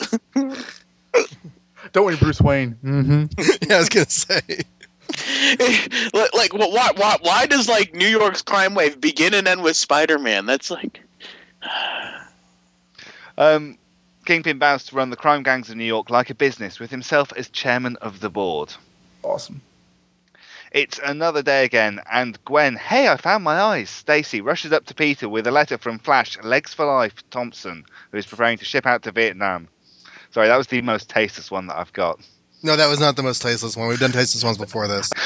She straddles Peter's mighty throbbing engine and is ridden all the way home. Nice. Wait, that did sound needlessly euphemistic. Peter gives her a lift home on his motorbike. And Peter looks at that letter from Flash and says to Gwen, he really turns you on, doesn't he, Gwen? And she says, face it, classmate, how many blustering blondes wouldn't find a hip, handsome, foot-soled football hero totally repulsive? Where are you going with this?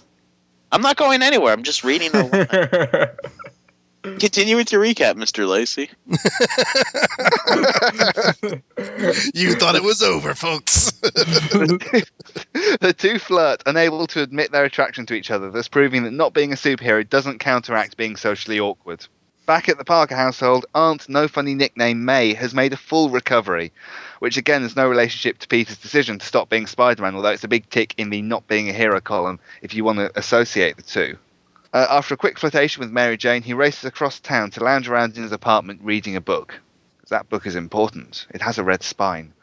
Unfortunately, the radio comes on with news of a robbery of a welfare office. Concerned over the implications that much welfare money going missing, Peter jumps off the sofa and rips off his shirt before remembering that he's a member of Superheroes Anonymous and that he can't help.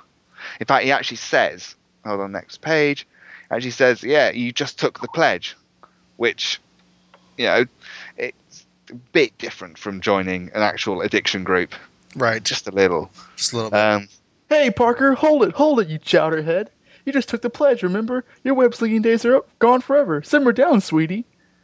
You can read about it in the paper, but without pictures. But he won't read about it in the paper. Harry will. Yes. Harry will do anything to, like, get Peter's attention. Yeah, so the next morning, Harry is reading the paper with what appears to be the headline, Indini Murder. Houdini murder. Why not? It is the Bugle. I'm just squinting at it there. So I guess Jonah's still recovering from his incident at the office, and he's just randomly typing things out. Osborn tries to make conversation about the crime wave, but Peter changes the subject by bringing up Norman Goblin Pubes Osborn, which leads to a discussion on the job offer, which Peter is now considering. At ESU, Peter meets Gwen again, only to find out that she's on a date with Harry that evening. Is that a date? Are they actually dating? Yes. No. They're not dating. They're just going on a date. No, they're not. No, it's Gwen and Harry are not dating. It's just a joke between her and Peter. Right. Yeah, it's all a Just like there's a joke between me and Josh where he says something like that and I flip him off. I mean, look at Gwen. She has a big old smile on her face. She always had a smile on her face. Even when she was being raped by Norman, she had a smile on her face. No, she didn't. And she wasn't raped. It was consensual. And why am I defending that? Don't defend that. No one defends sins past. No one on this show. When Goblin Baby Mama Stacy. So Peter starts to realise basically that the world has moved on a little without him, and the time that he has for his friends is not matched by the time that they have for him. On his way home, Peter spies a security guard being attacked on top of the warehouse building. As he's the only one around, he leaps into action. It says warehouse. I know. Yeah, that's what I was pointing out. It's branded warehouse. It is a warehouse. Branded by William Dozier. It's the warehouse, registered trademark warehouse. We actually have a chain of shops in the UK called Warehouse, and presumably their stock is stored somewhere.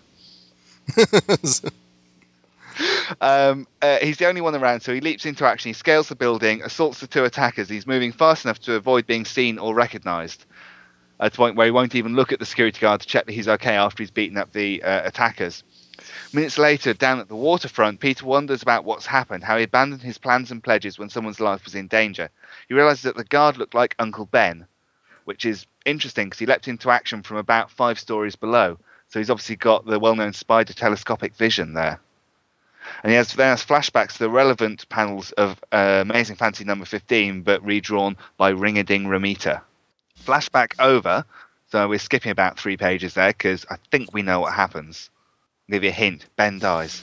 Yeah, with the point that, last time he shirked his responsibilities as Spider-Man, Ben Parker died. So that's the moral of this story.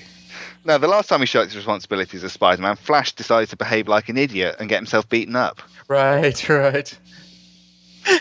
That's why Flash comes to visit in these next coming issues. Like, he's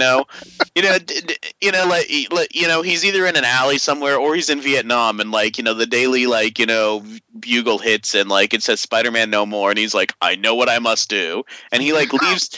He leaves the battlefield, and people are firing shots, and then Flash, what are you doing? And the whole platoon Get the hell back here. The whole platoon blows up. Can we get Kurt Busiek to do a special Untold Tales of Spider-Man issue, which is just Flash living his life, going around the world, and every time he sees that Spider-Man's quit, he starts to get long-haul flights all the way back, sort of arrives 2 weeks later, the exact Spider-Man costume, and then he sees him swing overhead and go, nope, too late, and just heads back on with his life. Flashback over, Peter realises that he can never renounce being Spider-Man, as he could never let an innocent die because Spider-Man failed to act. I seem to remember there was I won't talk about Superman, he's a twat. But the big problem I have with him saying something like that, yes, it's sort of noble and it's shot from underneath him, so it makes him look big and proud and strong, and it's a pivotal moment, but let's face it, New York's a big place, and there's lots of other heroes. So he could retire, and the Fantastic Four or Daredevil or later on Iron Fist and Power Man and all the other people could do the job for him. But obviously not, because while he was out for those few days, Kingpin took over. Yeah. But also, anytime something happens, Peter's going to get hit with the mother of all guilt trips. True. Oh my God, there was an automobile accident and I wasn't Spider-Man. Oh my God, a kid dropped his ice cream cone and I wasn't Spider-Man. And as he's saying this on this dock, it's the camera actually, pans to under the dock where that little John Lithnicki boy is sitting under there with this shocked expression on his face. We really needed some big ironic tragedy in Amazing Spider-Man 185 so that afterwards he could say, oh no, while I was boinking Betty Brant, I should have been Spider-Man. He boinks her in 89, just for the record. That's what I said. So we're now back with the Kingpin, and at its headquarters, Frederick Foswell has abandoned his patch persona and goes right to Fisk, explaining that he used to be the big man and that he should be the one in Kingpin's shoes. His arrogant offer to make the Kingpin his lieutenant offends the Kingpin, as you might expect. He attacks Foswell with his laser pointer walking stick and tells a goon to put him on ice for a while. Taken from Craven's nipples. It's the same technology. Craven had laser nipples. You haven't been listening to the show. Oh boy, yes he did. You missed an entire been listening to the show, just not closely. Okay, yeah, Craven in issue 47 and 49, was it? Yeah. The 49 coverage hasn't been released as we're recording this, but yeah, in issue 47, the lion vest that he wears would shoot lasers out of the eyes. Yes. Yes. Well, 47 is that's the Deadpool one, isn't it? Yes. Yeah. Yes, I remember that. That gets the piss taken out of it quite heavily in the Deadpool version of it. So we're nearly at the end of the issue. Peter scales the outside of the Daily Bugle building and breaks into Jonah's office. And in fact, he does that. He shoots around his neck. There they are. I couldn't quite see him. He changes it into a Spider-Man costume and then basically waits there until Jonah decides to wander in, which, considering it's the middle of the night, he could have been there for hours waiting for the next morning Jonah in. Which is kind of creepy if you think about it. Yeah. That's really asking for further harassment from Jonah, isn't it? I could just imagine like a montage of like Peter like, do I sit on the chair and twirl around when he walks in? Should I be leaning against the wall? You know, bring out, grab an alley cat so I can stroke it. No, what happens is Jonah, like, he's still getting dressed, so when Jonah comes in, Spider-Man's like putting his pants on. It looks like Spider-Man's mooning him. He's like, "Why I never?" Oh, hi, JJ. There's a very prescient line in the middle, the third panel on the page, where he talks about recruiting. He goes, "You heard me. I'm signing up volunteers. I'm gonna fill the whole city with Spider-Man." Know where you're going with this? And Warren's just sitting in the outer office going, "Whole city with Spider-Man. Ooh, that's an idea. I'll make a note of that." Secret Origins. I thought you were making like a Batman reference. The Spider-Man of Africa, the Spider-Man of Cambodia, the Spider-Man of... No, it's New York City Island full of Spider-Man. That's a Secret Origins of Spider Island. Dan Slott is reading his like Marvel Tales version of this. Wow, a whole city of Spider-Man. Spidey's back. He's back in action, and as far as the world's concerned, they better believe it. Because if they don't... And how?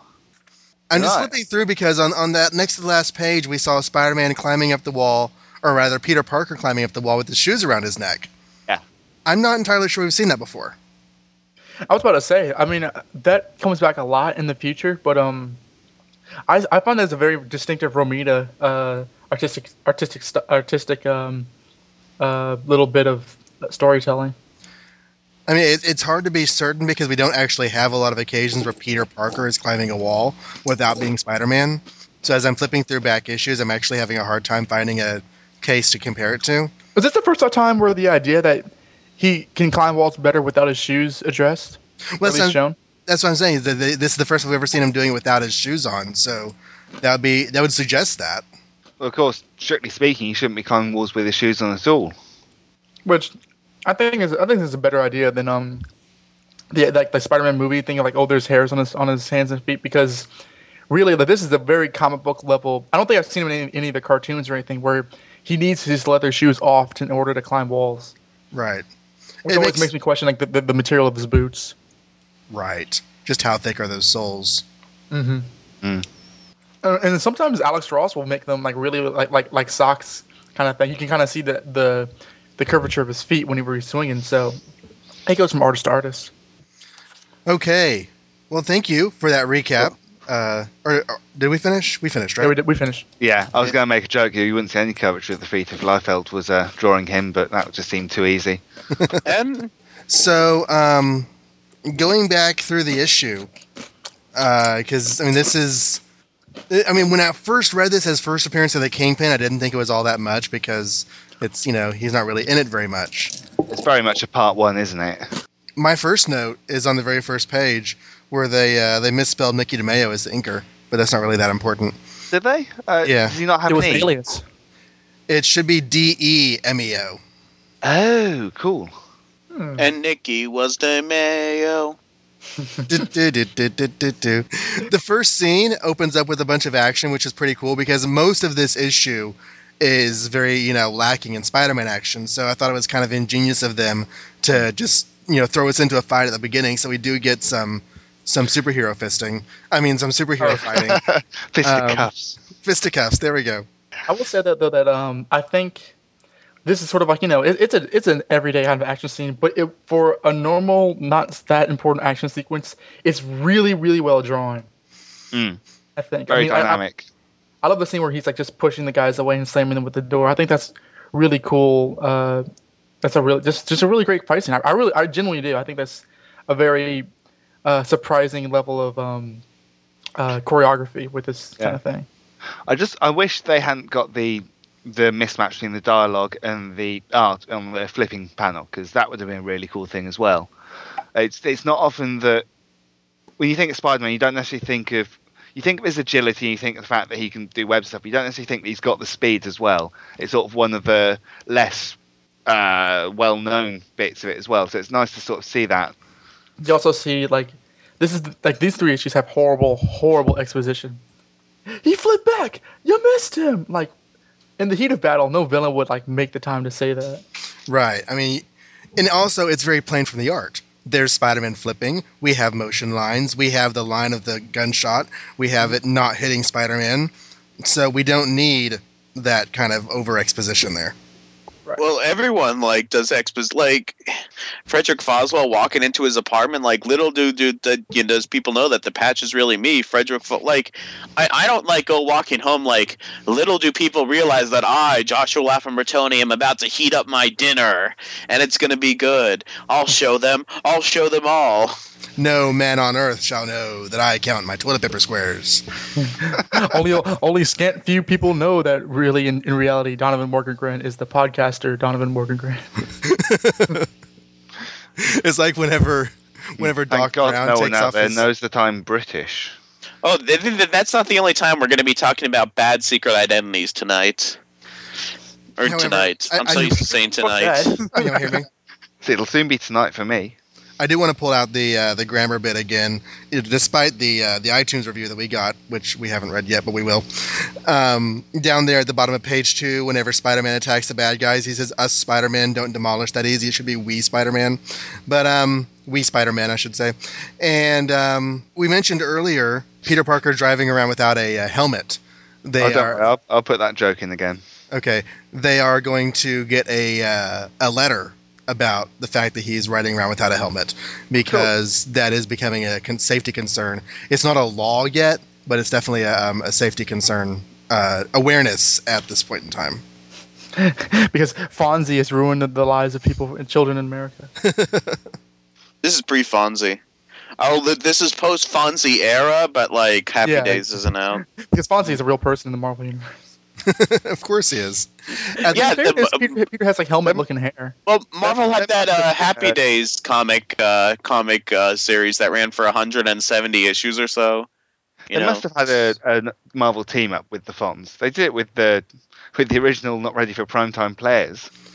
Right, but we're not entirely sure that should have happened. yeah, they had to fight Laverne and Shirley because they were like possessed by symbiotes or something, and Now, see, the thing is, this actually was a regular thing for Superman in the 50s. I mean, he got Orson Welles in his comic. He did a pop singer. I forget who all he teamed up with. He had a game show host as well. Yes. I know what you're talking about. Not Pat Boone, was it? It was Pat Boone. Yeah, it was Pat Boone. He's on the cover.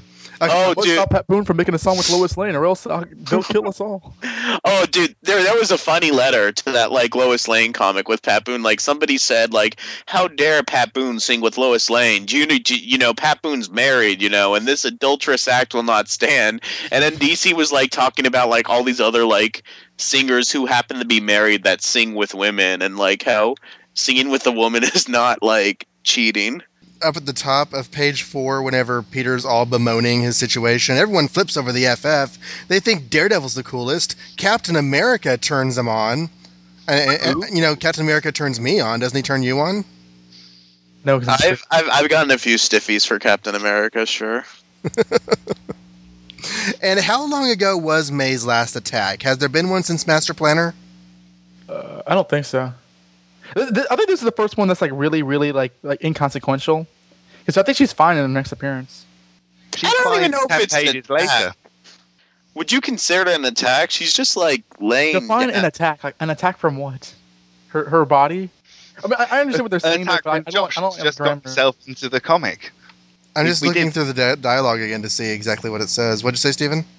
I was about to say that was one of the jokes that we recorded. Was it? Josh building the machine to go into the comic and kill. Oh yeah. No, she's sick because of us. We retcon Spider-Man history. Well, if you read the dialogue, Anna actually says, like, you know, that, like, this was all because Peter didn't answer the phone. And even if he wasn't being Spider-Man, you know, like, if he was at a study group at, you know, Gwen Stacy's house, or, you know, or at the coffee bean with Harry, or out socializing. She doesn't put the blame on him, does she? No, but she said she doesn't do it directly, but I mean, read the dialogue for that page. Like, she said, kept like, calling for you, wondering where you were. She was so worried. I think And that then would she be had to have a after, after whatever it was that happened. She started calling for Peter. That's how I read it. Time's up. About to punch my ticket. Peter. she's resting now, blah, blah, blah. She kept calling for you, wondering where you were. She was so worried. Yeah, I don't think she's trying to say because you actually have a life, Betty, or not Betty. It's another reference. That too. Oh. Because you have a life, Aunt May was dying. I don't think that's the idea. I think it's just because she was worried about you, and Peter has to feel guilty.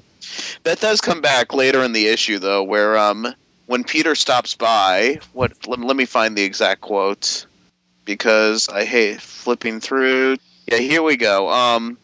What page? Page, it says 14 on, like, the thing. Peter says, Peter comes in, you know, like, talking about Cary Grant or something, and Anna Watson says, I told you he'd be here right after class, May, dear.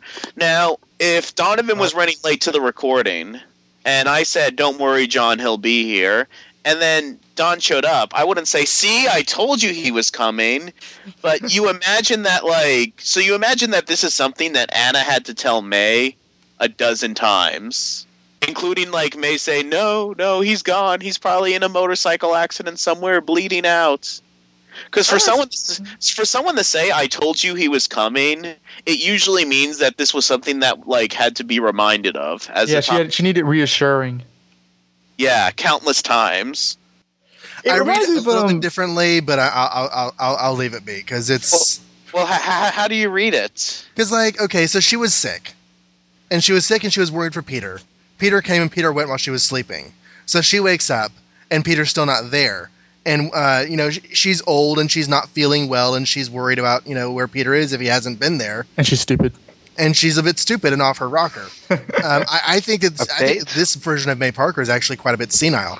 And oh really? Yeah, just a little bit. And so, you know, Watson, hello Watson. So Anna does have to, like, reassure her a couple times that Peter did say he was coming right over. And so whenever he finally shows up, Anna's like, see? And of course there's also the whole thing that we've had the last couple episodes about how, like, Anna is getting kind of tired of May. And like all of May's incessant worrying, Anna's sort of losing patience with it. She used to be an enabler. And now she's getting kind of pissed. After only a couple of issues. Yeah. Now she's got to live with it. Right. Now she realizes just how badly Peter had it. Okay, so I have a note on page 5 where Peter is moping about Aunt May. And on the third panel he says, I've got a rough exam tomorrow, but there's no use trying to study. I'd never be able to concentrate. Not now. I don't know how... Speaking as somebody who was in college and yuck, I don't know if I... totally buy that he's so worried he chooses not to study. I can see the idea behind it, but I don't see how practical that is in an actual thought process. I don't know what you think about that, John. No, it really isn't. I mean, if you have the time to study and you have an exam that you need to prepare for, then you try. Even if it means that you're staring at just, you know, like the same 2 or 3 pages until you're too sleepy to pay any more attention, you still try. Yeah, I mean, you're paying for college, right? Of course, he's on a scholarship, so he probably isn't thinking about that. But most of us out there were paying for college. I mean, if my mom was sick and I came in my room and, like, you know, well, my dad's been telling me that my mom's been really sick lately. I have this gender society exam tomorrow, but there's no use trying to study now. I mean, that sounds stupid to me, and I don't think it's a culture thing. I think I actually kind of think that's a weakness in Stan's writing, because I can't imagine anybody thinking like that. I could see Peter, though, because, like, when Peter worries, he worries, like, 20 times as hard as we do. That is true. Like, Peter would be, like, reading, like, okay, so the French Revolution, just like French toast, just like the French toast that Aunt May used to make for me. Aunt May, oh, how I've let her down, how I let Uncle Ben down. Holy crap, I've been studying for 2 hours, and I haven't gotten past the title page. Now I can believe it.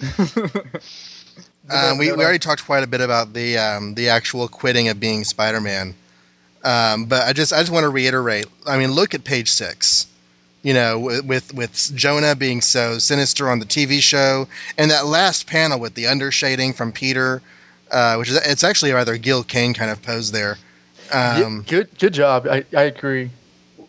And then just all the stress and craziness going through his mind. It's a little bit out of nowhere that he's reacting this strongly to everything, so we kind of have to swallow that.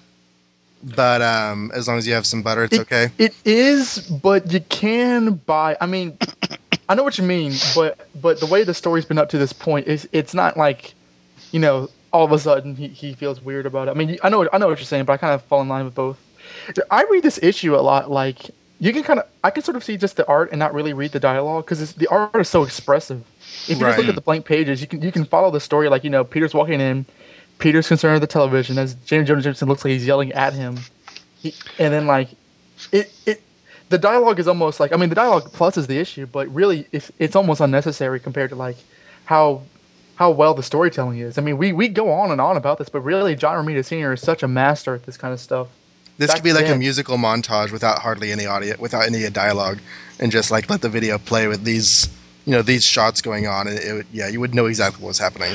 Actually, frankly, if it was this art, but with a scripter from today doing it, you wouldn't have anywhere near as many things. They would let the art tell the story in these ones, especially in Ultimate Spider-Man.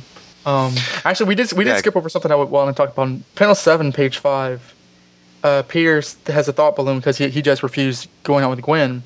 He says, "I haven't even had time." It says, "I'm probably the only one who refused her invitation, all because of the complications Spider-Man creates in my life. I haven't even had time for dating scatterbrained Mary Jane these days. Or is she really so scatterbrained? I've never been able to take the time out to find out for sure."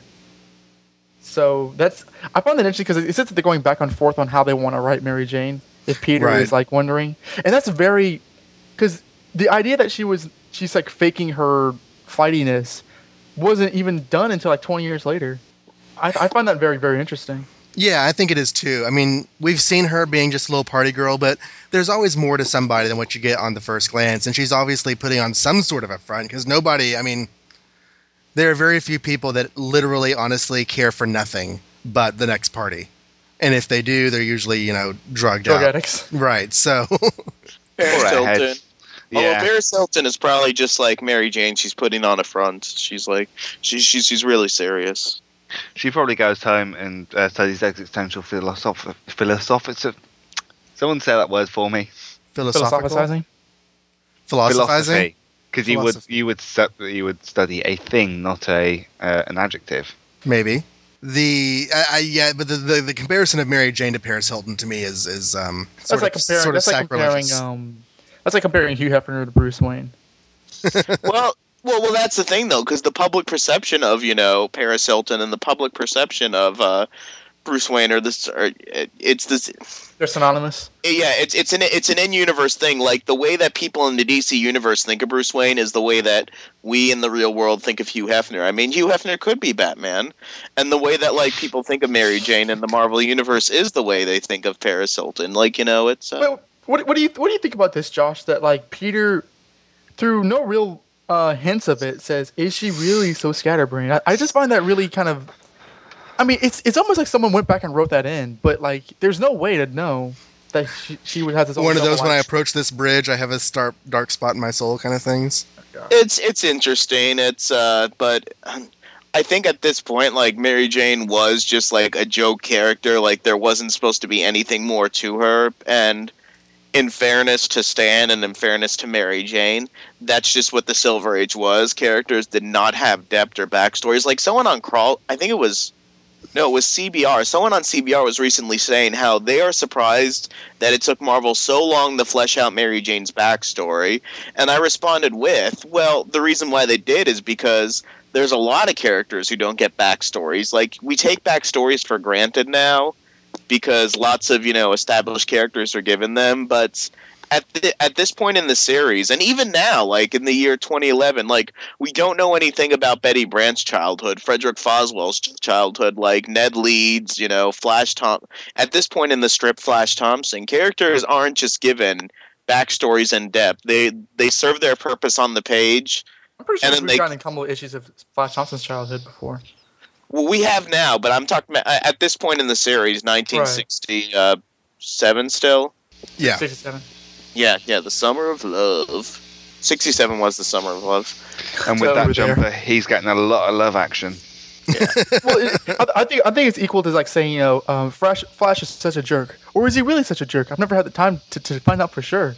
It just comes out of nowhere in the context of like Peter's thought process. I don't Between think beatings, I never took the time to know him. When he gave me the wedgie. Was he really giving society a wedgie? Was it a political statement? When he had my head down in the toilet bowl, what was he really doing? When Flash is giving me a wedgie, he's really saving us. Every night I pray that something will happen to Flash. Every night Peter goes to bed praying, I hope he just loses his legs or something. Let's see him play football then. Getting less and less subtle with that, aren't we? Okay, let's try a different one. I hope. The venom in your voice is astounding there, Josh. Oh. If he's not careful, there could be some real carnage around. Flash is in carnage. Well, Flash made in future. Well, Flash made a point.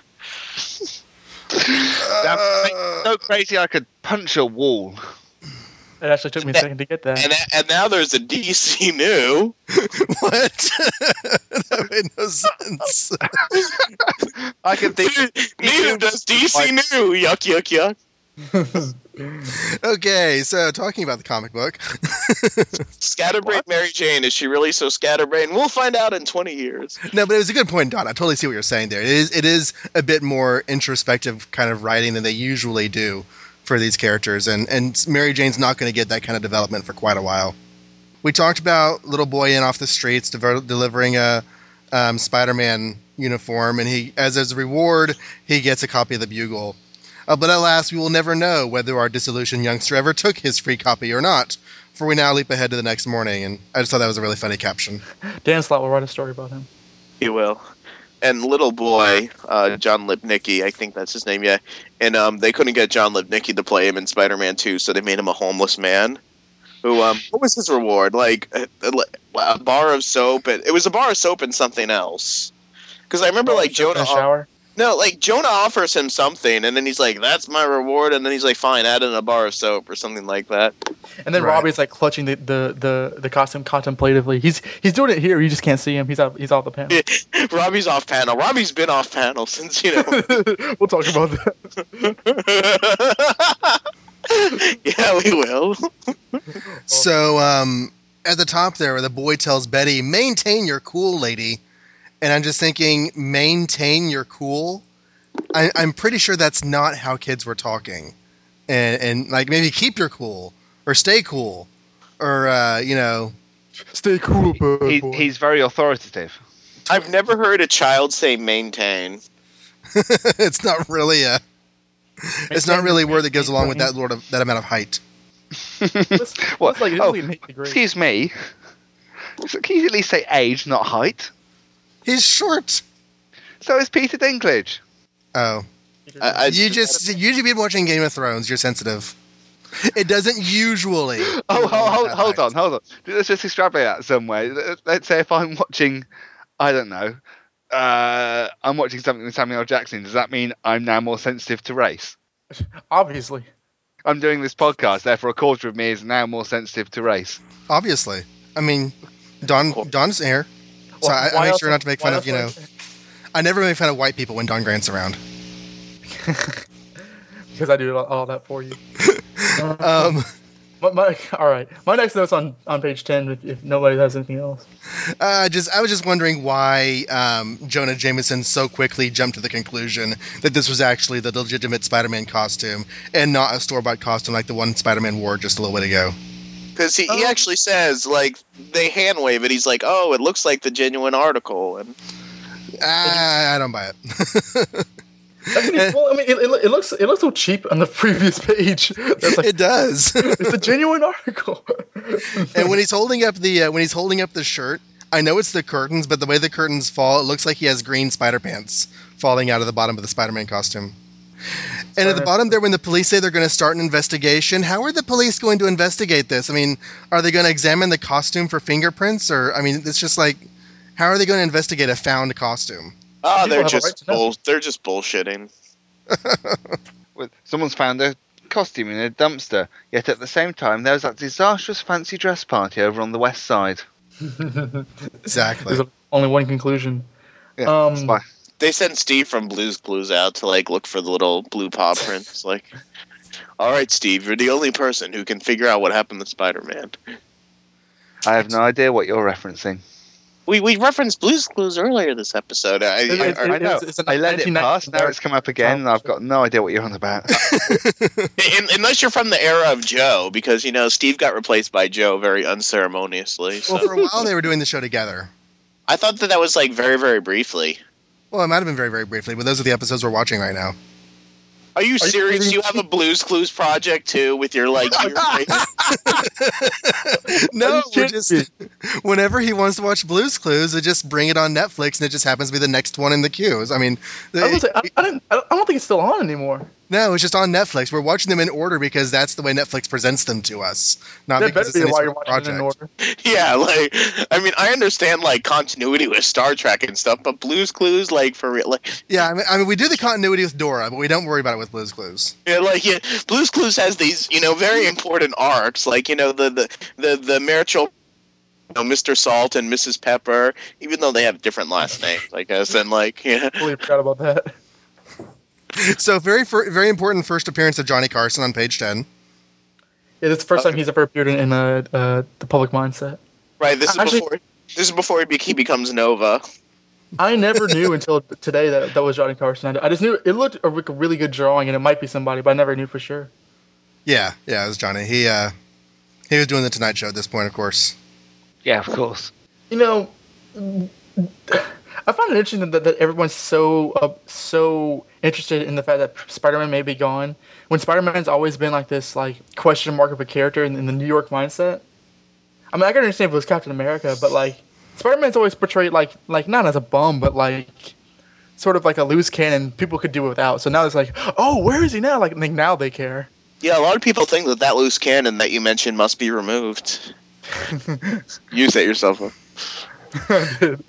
But I do see your point, because I mean, nobody knows where he's coming from, Spider-Man. Nobody knows who he is, and well, he spins a web at any size.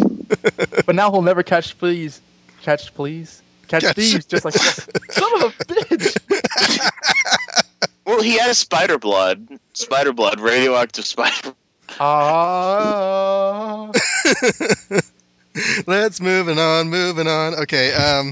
Frederick Foswell is a complete idiot. I don't know how he ever ran the organized crime racket, because you don't walk in to the Kingpin's headquarters. Even if the Kingpin's a new character, you don't walk into someone's headquarters and say, so this thing that you spent months, organizing and planning, how about I take over? But because I'm kind of a big deal. Don't know if you ever heard of me. But big deal. You can be my second in command. I want to read this. You did a good job. I'm gonna give you a gold star. Like, dude, that guy deserved to get shot at with a cane. If anyone's gonna organize the mob. That's like me at this point, just saying, you know what, John, you've done a really great job over these past sort of 30-odd episodes, but I really think this needs to be a solo show with me, and you guys can guest star if you want. And we would say, you witless fool, you have the temerity to address the classics gang like that. I've quit all my other podcasts this week. Here's another one. Okay, so what do we think of Foswell turning evil again? I think it's convenient for the plot, because it's never been hinted until now. We've seen more of him since Romita's been on the book, I think, but I don't think that like this kind of comes out of nowhere, like a lot of things. Well, they never got rid of the mustache, so he was always going to turn evil. Well, he didn't have a mustache in his first appearance, though. He got that when he aged like 20 years in between. When he came straight. But actually, I can kind of see it because like somebody else is organizing the crime mobs, which was his thing. And when you hear someone else doing the very thing that like you went to jail for, Like the Green Goblin? right? Yeah, and being successful at it's. I could see you thinking, if only that was me. I could have done this. It's. When I say it comes out of nowhere, I mean to say that like it kind of springs on you, but it's not without. It's not like I'll be evil now. It is. They do kind of characterize it, which is good. Yeah, I could see it somewhat. And the Kingpin in general. Okay, from what I see here, every single Kingpin origin story contradicts the other one. It's Marvel Comics, man. Like in Bendis' run of Daredevil, he does like a story about the Kingpin's rise to power in a flashback thing, and it happens a lot earlier. And here it's looking like he's kind of like becoming the Kingpin, like he's organizing his empire right now. And then there was a limited series, or it might have actually been an ongoing that was canceled about the Kingpin's early days, and it No way that totally would've been an ongoing. right. It totally contradicted all of this too, and then there's a lot of inconsistency about when the Kingpin became the Kingpin, but as originally presented here, it looks like he's just organizing it for the first time now, just judging by like the criminals' reactions to like, oh, that's a good idea what you're doing, and he's like, the time has come to like, organize all these guys. He obviously had some sort of clout before this because they actually want to fall in line. It's not like when the Green Goblin tried to do this, they questioned he was, why would I want to follow you, especially with a nut in a costume? And King doesn't really have a costume, but he does seem to have some sort of clout in the underworld at this point. Yeah, it's just very inconsistent. Like when he got that clout and like that's one thing that really annoys me. It's like, it's like with DC where like people decide let's finally show this first meeting between. I'm not talking about pre-Flashpoint now. I understand it's different now, but like where they were like, hey, let's show this, like, we're gonna do a trade paperback about Superman's first encounter with Kryptonite. Wow, that's a good idea. That's never been done before. Like, and every once in a while, it's like, we're going to show you how the Kingpin rose to power. Ooh, finally! I always wondered about that. I'm glad, that this is cool. We're going to finally see this. More Josh's bitterness. This episode. Yeah, there's nothing more off-putting to me than this is the first meeting between so-and-so. It's like, well, okay, but we've had several dozen since, so I'm going to stick with those. Which is why Teen Titans drives me crazy. But what do you guys think of? What do you guys think of the King? I mean, a lot of times, villains will show up and we either like their design or think they look goofy. What do you think of like this Maltese Falcon fat guy looking crime boss? It's certainly noticeably different than the typical Blackie Gaxton, Blackie Drago, Blackie. I first saw this version of the Kingpin after having recently read books like Daredevil 300 and stuff, where he's like 8 feet tall and, very, very round, and his hands are larger than the average man's head. Like, he's pretty effing big here. He's pretty big here, but he's not like, going to tower over you and not able to get through a doorway big, It's a different take, and I was actually kind of disappointed when I first read it. This was years and years and years ago, but I kind of dig it now. I like how it's more.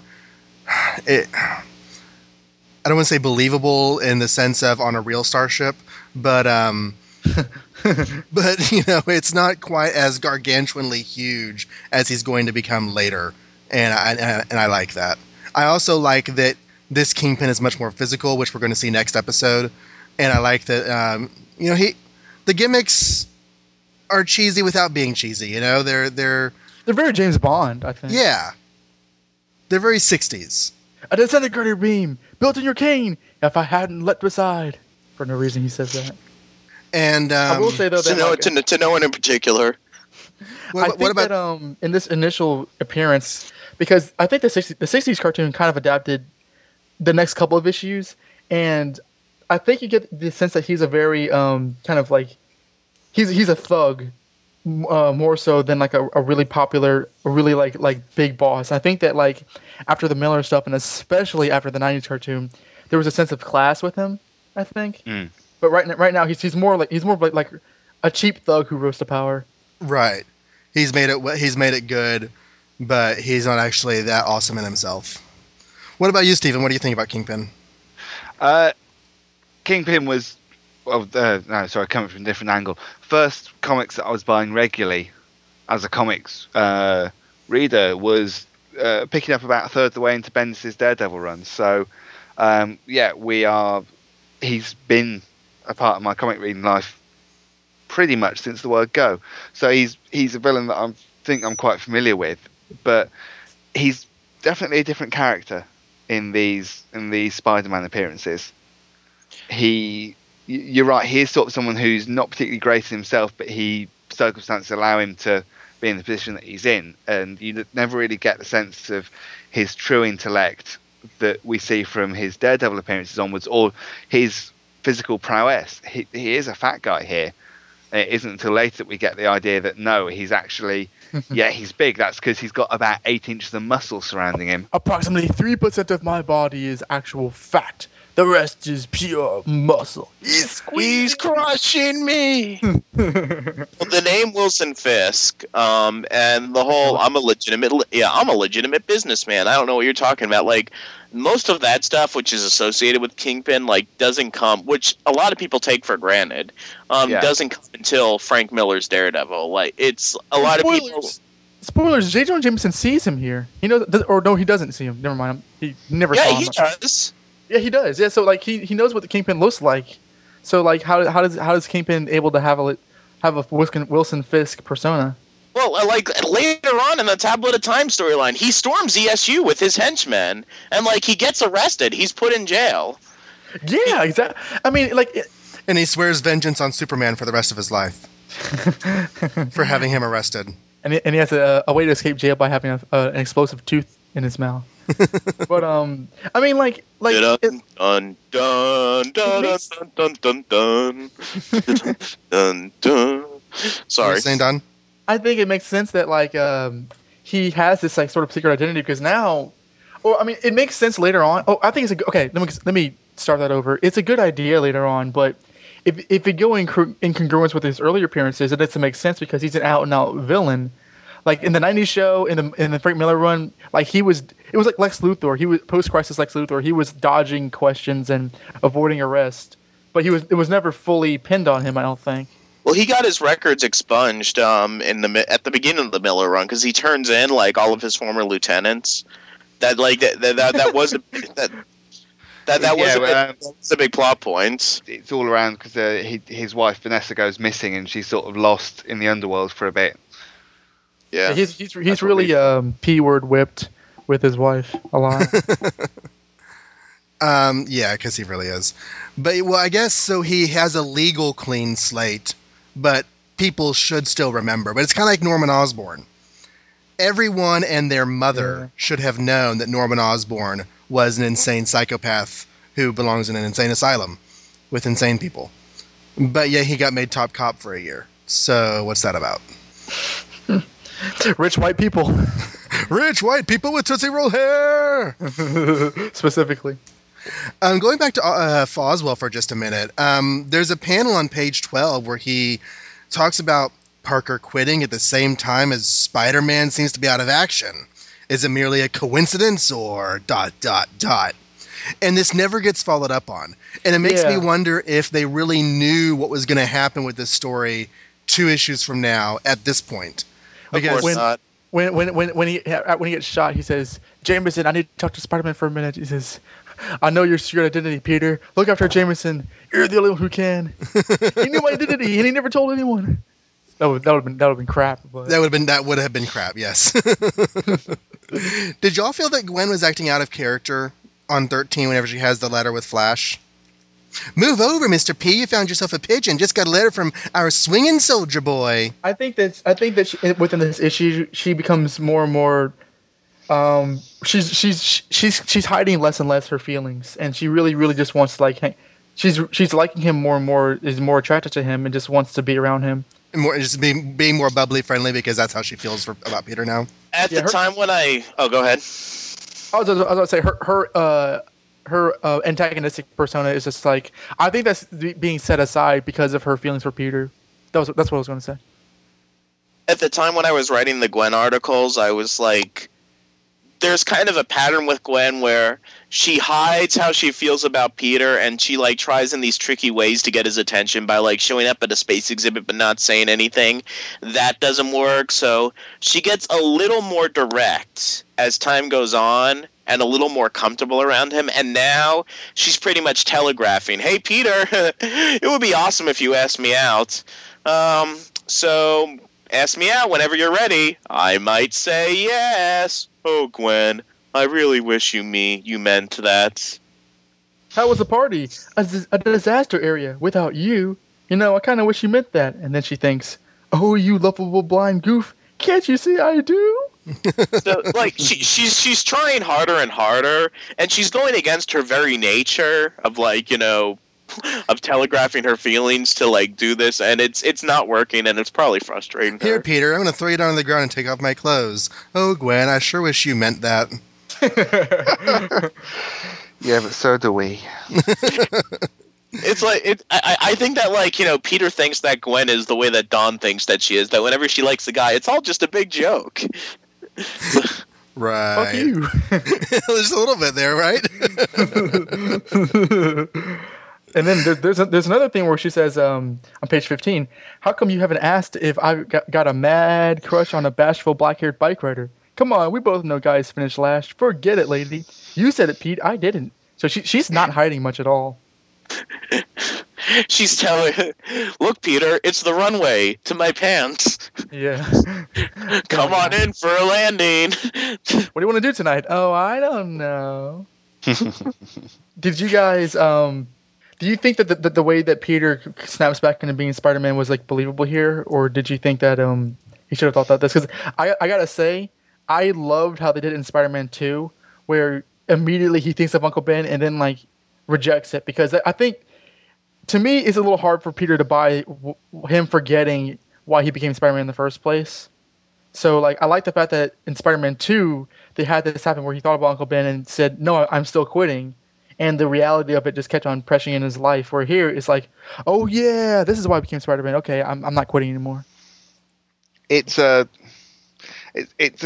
to me that he's. Hold on. He goes to the start of the issue and he's like, oh my god, I need to spend time with absolutely everybody. I'm going to quit being Spider-Man. And he quits being Spider-Man and he's like, oh okay, everyone's just a little busy. Oh, someone looks like Uncle Ben. I'm Spider-Man again. And that's kind of his arc. Right. A little bit. I don't even think that the guy looks like Uncle Ben that much. The way that like both of those things are drawn, it's like, Well, he says he reminds him of him. Especially from 5 stories difference. I do like how in the origin retelling on page 17, when they have the present for Peter in the panel 2, like Aunt May looks worried, even by the fact that they're giving him a present. Aunt May still looks like she looks too old for Uncle Ben. Uncle Ben actually looks a lot older there than he did in the actual book.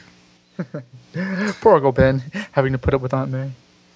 In panel 5, there's a culture reference. When it came to chasing criminals, I was more than willing to let George do it. Let George Do It was a radio drama in the late 40s and early 50s. That, oh my god, that what? There's no possible way I would have ever known that. Seriously, it was it had this detective for hire, George Valentine, but it stopped going out over the radios in January of ¡55. So if Peter Parker is 18 in 1967, I mean, he might have memories of it as a small child, but you can probably bet your money that Stan listened to it. Well, it better. Otherwise, it's just like it's a cosmic coincidence. It's a cosmic coincidence. No, but yeah, just explaining all the references. It's been a while since our last origin retelling. I know that I forget if it was me or somebody made a joke on an episode about how they sort of tell the origin every 5 minutes, but it really I've been thinking about it as we've been going along. We haven't really had an origin retelling in a while. I think it was the Marvel Tales Annual when it reprinted it. Have we had a recap since then? Around what issues was that? That would have been around Sinister Six Annual. Yeah, I don't. Ooh, that was a long time ago. I don't think so. I mean, we've had references to it in issue 33. like Stan says, you know, I can't. He says I can't fail her just like I failed Uncle Ben. He says for that story, see his first appearance in Amazing Fantasy 15. Oh yeah, he did kind of do some flashbacks there when he was remembering why he should care about being triumphant. But anyways, the confrontation between Kingpin and Frederick Foswell. I loved how Ultimate Spider-Man adapted this confrontation. I think it's the very first time you see Kingpin. The very first thing you see him do is kill with his hands. Yeah, with his hands. Squish. That was oh man, it's been a long time since I thought about that. That was awesome. That was. Then coincidentally, isn't Peter like watching with like a Cartman shirt on TV? I don't know. He had so many. I remember that Peter had a Cartman shirt, like in those old issues, and I remember thinking that was like a really, really weird like way of modernizing Spider-Man, like give him a Cartman shirt. That was when South Park was actually big. Yeah. Hold on, I've got my it's volume 2, isn't it? It's nearby. I think so. Oh, there it is. Yeah, that's It's the it's the start of it. God, I miss that early Ultimate. Okay, I've gone through all my notes. Does anyone else have any thoughts on the issue? Not any talking points. I just like the dialogue a lot. Like, I'm gonna be saying I can't get Roscoe Lee Brown out of my head, so I'm gonna be doing a lot of that impression in the next issue. But we can just move on. Who? He voiced the Kingpin in the '90s animated series, and he's the only definitive Kingpin. Oh, okay. Because all the other voices are really annoying. You're not rating Michael Clark Duncan then. Michael Clark Duncan did a fine job, but Roscoe Lee Brown is the Kingpin. Right. That's absolutely true. Especially when he's surprised. What? And when he's laughing for no reason. No, Prowler, I won't screw you over. Have a nice day. London! So just talking about the ads in this issue. Oh, yeah. At the beginning, we have a treasure chest of fun, which has a whole bunch of crap. And one of the things that I thought was most interesting was onion gum. Yes, looks like real chewing gum, but tastes like onions. It's too funny. 12 slices to a pack for 20 cents. Ideally, gum is supposed to give you good breath, or at least not give you bad breath. So if you have a gum that tastes like onions, I can just imagine by the end of the week them putting a for sale sign on their building and saying, "Well, that's the end of us." It's like, what kind of use is that? That's like Willy Wonka level thinking. No, it's a joke. You go up to someone and say, "Hey, stick of gum?" And they go, "Yeah." And you hand them the onion one, and you stand back and wait for the hilarious expressions. Because it'll be instantaneous. And the house ad for more Marvel Masterpieces now on sale are the three major reprint books they have going right now, all the quarter oversized reprints. We had Marvel Tales #9, which of course is our Spider-Man reprint book. And this issue reprints Amazing Spider-Man 14 with the first appearance of the Green Goblin and the first fight with the Hulk. Hollywood, here we come. Yes, hit him over the head with a rock. And New Mexico. Yes. And Thor from Journey into Mystery, Torch and Strange Tales, Wasp from Tales to Astonish. We also have an issue of Fantasy Masterpieces from the Golden Age of Marvel. And this one actually has the origin story of the original Human Torch from Marvel Comics 1. You can't get more Golden Age than that. So if you want to know why the camera lingered over that guy in the tube in the first 20 minutes of Captain America, find a copy of Fantasy Masterpiece number 9, and you'll know. It didn't really linger, but it was there. It was there. You definitely saw it. Highlight of the film. Then there was a Submariner story from Marvel Mystery Comics 4 with some monster stories from the early 60s, including a backup from a Strange Tales issue that had the torch in the front. So yeah, not so Golden Age. But then the issue wraps with a Captain America story from Captain America Comics 10. And the third book is Marvel Collector's Item Classics 9, which we talked about last episode. So moving on, we have Sell Grit and Order More Crap by Mail, dollar bargains. How can you not? How can you not? And as Stephen Lacey mentioned in the recap, now 30 days of driving on a single tank of gas. And that's not an advert. That's an article. Yeah. That's just, wow. Bloody impossible. I don't know. You're supposed to be ordering for $6 the GT Energy Chamber, which installs in minutes in your car, proven in the labs, proven on the road, and it's supposed to, I don't know, make your gas consumption that much more, or that much less, rather. I don't know how much driving they think that people are doing, like, you know, because this might be in the days where people only went like 10 miles a day or something, but... Not in the cities. I mean, maybe in the countries, but not in the cities. Major traffic jams are already a problem in New York. I go about 100 miles or so a day, sometimes more for work. I used to do that for my job, driving all over Connecticut. Coin collector specials and a 48-inch talking monster from outer space. Woo! For $1. Money back if not satisfied. That's only 2 cents an inch. That sounds really sexual. How could you not be satisfied by a 48-inch monster from outer space? From outer space, like this monster's not from outer space. I'm not satisfied. Or like it's from Japan. And don't forget, it's colorful one-piece quality latex. And to make him talk, you just use this special designed instrument. God. Not sure exactly what we're doing with that, but we're going to keep on going. It makes him bounce in his big feet. Yes. He bends in every direction. We have another Hodgepodge shop by mail ad where you can get U.S. stamps for free. A darling pet monkey is on the next Hodgepodge ad. Plus, you can have a He-Man voice. And a space probe. Wow, a whole bunch of crap ads. The 60,000 candle power beam light for $2. Hey, look, it's a flashlight. You can also be a master of karate. Oh, is that the one which has, where is it? Yeah, the giant lifelike karate practice dummy. Yes. How long will you be practicing on it before it just collapsed? I don't know. If it's sturdy enough to withstand your karate, then it's probably sturdy enough to hurt. But it's only $1, so I'm sure it's crap. It has big numbers on the dummy to show you exact location of pressure points and weak spots where you can practice attacking. Then we have our Marvel Bullpen Bulletins, where we get more mixed-up madness from Marvel's mighty masters of mysticism, magnificence, and misinformation. That, kids, is what they call alliteration. Yes. And now you know. There's a point for the new cartoons for Spider-Man and Fantastic Four coming in the fall. I've noticed that, like, ever since their one time they mentioned that our Marvel Superheroes cartoon is a hit, which we didn't really believe at the time, they haven't mentioned the cartoon once ever since then.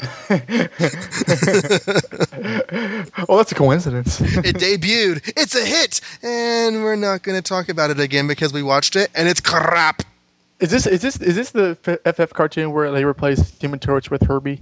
No, that's in the that was in the 80s. This is that was in the 80s? 70s. Yeah, late 70s. 70s. It looks pretty crap for that. These are the ones which are at about the same technological and animative standard as the motion comics from a few years back. No, they're more than that. I mean, this is a fully animated cartoon. Oh, well, they're not the ones which are just panels and voices, effectively. That's the Marvel superheroes. Oh, sorry. The Fantastic Four, it's not great animation, but they're pretty much direct adaptations of the comic book stories. But actually full animation. I liked that cartoon. They ran it on Cartoon Network when I was a kid, and it was like it held up really well. Like we laughed because when they adapted the first Red Ghost story, in the first Red Ghost story in the comics, like they say, oh, for some reason this blue area on the moon has its own oxygen. So they didn't say that the whole moon had oxygen; it was just that area. But in the cartoon, they just land on the moon, and Reed says, "Well, the air's okay." And I remember my dad busted out laughing. Yeah, I mean, it holds up about as well as any other '60s cartoon. You know, very dimly, which is not terrible, not great. But yeah, we watched the whole series, and it was decent. I like the opening credits. It's a pretty good theme song, pretty good visual sequence there. Then we also have Marvel is doing great in the UK thanks to editor Al Wallace at Autumn's Press. Just want to mention that since we have some connections with the UK on this episode. Oh, cool. Where? Over there. Hi. in the UK. There's an item that people are writing in saying that they want proof that they've won a no prize. So the fools. They say, okay, we'll come up with something to send you to say that you've won a no prize, which means the no prize has become a prize. You think Mike Carlin's making notes for Baldies? Maybe. Although those were actual things. Anyways. I thought they were a joke. Anyway, never mind. Stan's soapbox introduces the idea of having officers among Mary's Marvel marching masses. It's going to be a thing for a long time. We'll see that in the letters column and stuff, where if you've had a letter printed in the letters pages, then you have a certain rank, and if you've gotten a no prize, you have another certain rank. Blah blah blah. And there's a little bitty ad. Whoa! Sorry, have you not seen who wrote that letter? Mark Evanier? Yeah. Who's Mark Evanier? Oh, you don't know who Mark Evanier is? Yeah, he's like Jack. He was Jack Kirby's assistant for years, and is like a writer and a writer in his own right. But he's sort of well known for being sort of privy to Kirby in his later years of his life and various things. Mark Evanier is basically Jack Kirby's apprentice, who, like Steven says, like he. If you want to know anything about like Kirby that isn't made up by Kirby, talk to Mark Evanier, because he was there for he knows a lot about him and has written a lot about him. So unlike before, when me pointing out something in the letter column was utter crap, this is an actual person. This guy is also Eric Larson's father. Damn you! I've got 3 instances of that later in the episodes I was going to bring up. I'm just looking him up because I've never heard of him. I'm Wikipediaing him now. He made his first professional sale in 1969. So his career as working with Jack Kirby hasn't started yet. He's still in the military. But it's not that far off. He is 15 years old when he writes this. But you have to, the way you get jobs nowadays is very different. But you have to wonder if he turns up for an interview or something and he goes, with Marvel, he goes, oh yeah, I was the guy who wrote you the letter about the MMS ranks, and you've put it in. They go, ah. Oh, righty. See, no, stop it. Flo, give this man a job. Stan, you have to stop giving positions to everyone that shows up saying that they wrote us a letter. We're going to run out of money in payroll. Excelsior! Stan, this is going to have major repercussions. The comic industry will be dying by the time we get to 2011. Oh, rubbish. We won't be alive by then. So there's also a little bitty teeny tiny ad at the very bottom teasing a title of a comic that's coming soon called Not Brand Ek, which I'll talk a little bit about next episode. Just a little bit, though. Not a whole lot. I saw them in the X-Men one. So what is the comic? It's a parody comic. Okay, so why don't those? But because it's not Brand X, so like it would be like if I published a Spider-Man comic and I called it Not Batman. Exactly. I don't know. It's just I know it's a parody comic. It was just a poor joke because okay. I thought you were swing and a miss. We then get our usual Marvel stuff ad where you can get T-shirts and cards and buttons, and then it's Spider's Web. The letters here were kind of cool. Ed Payne points out that when Flash's party was going on at night in issue 47, Kraven smashed in and took them outside, and suddenly it was daytime. He must be mistaken. Marvel would never make such a horrible mistake. Never. They party till the break of dawn. Right. Wait, John, you're suggesting that Marvel's making errors around whether it's night or day in their comics. They wouldn't do that 30 years later, would they? Never, ever. They're not having detention at midnight. No! Then, Ultimate Spider-Man Hobgoblin reference. Joseph Hastings has noticed that Gwen is getting prettier every issue and also thinks that Mary Jane is getting uglier. Is he from the future where Mary Jane has a haircut? I don't know. But the response is basically like, don't make any blind dates for us, Joseph, because if you think Mary Jane is ugly, yeesh. Well, she'll probably be mutated into a spider by the time this episode gets released, so technically he's right. Or have a bunch of spiders crawling up her pants from the toilet. Oh, wait, that's Betty. Oh, those poor Spider-Man girlfriends. They got turned into spiders or have spiders crawl them up toilets. Wow. So they both Spider-Man. Bruce Baker points out the new trademark image on the top left of the cover, which I meant to mention when we got to it, but I completely forgot. Yeah, me too. I love. We had a Spidey head for a while, and then we had a Spidey head redrawn by Romita, and now we have Spider-Man standing, a full body shot of him all tall and sexy for us. And that's a Ditko drawing too.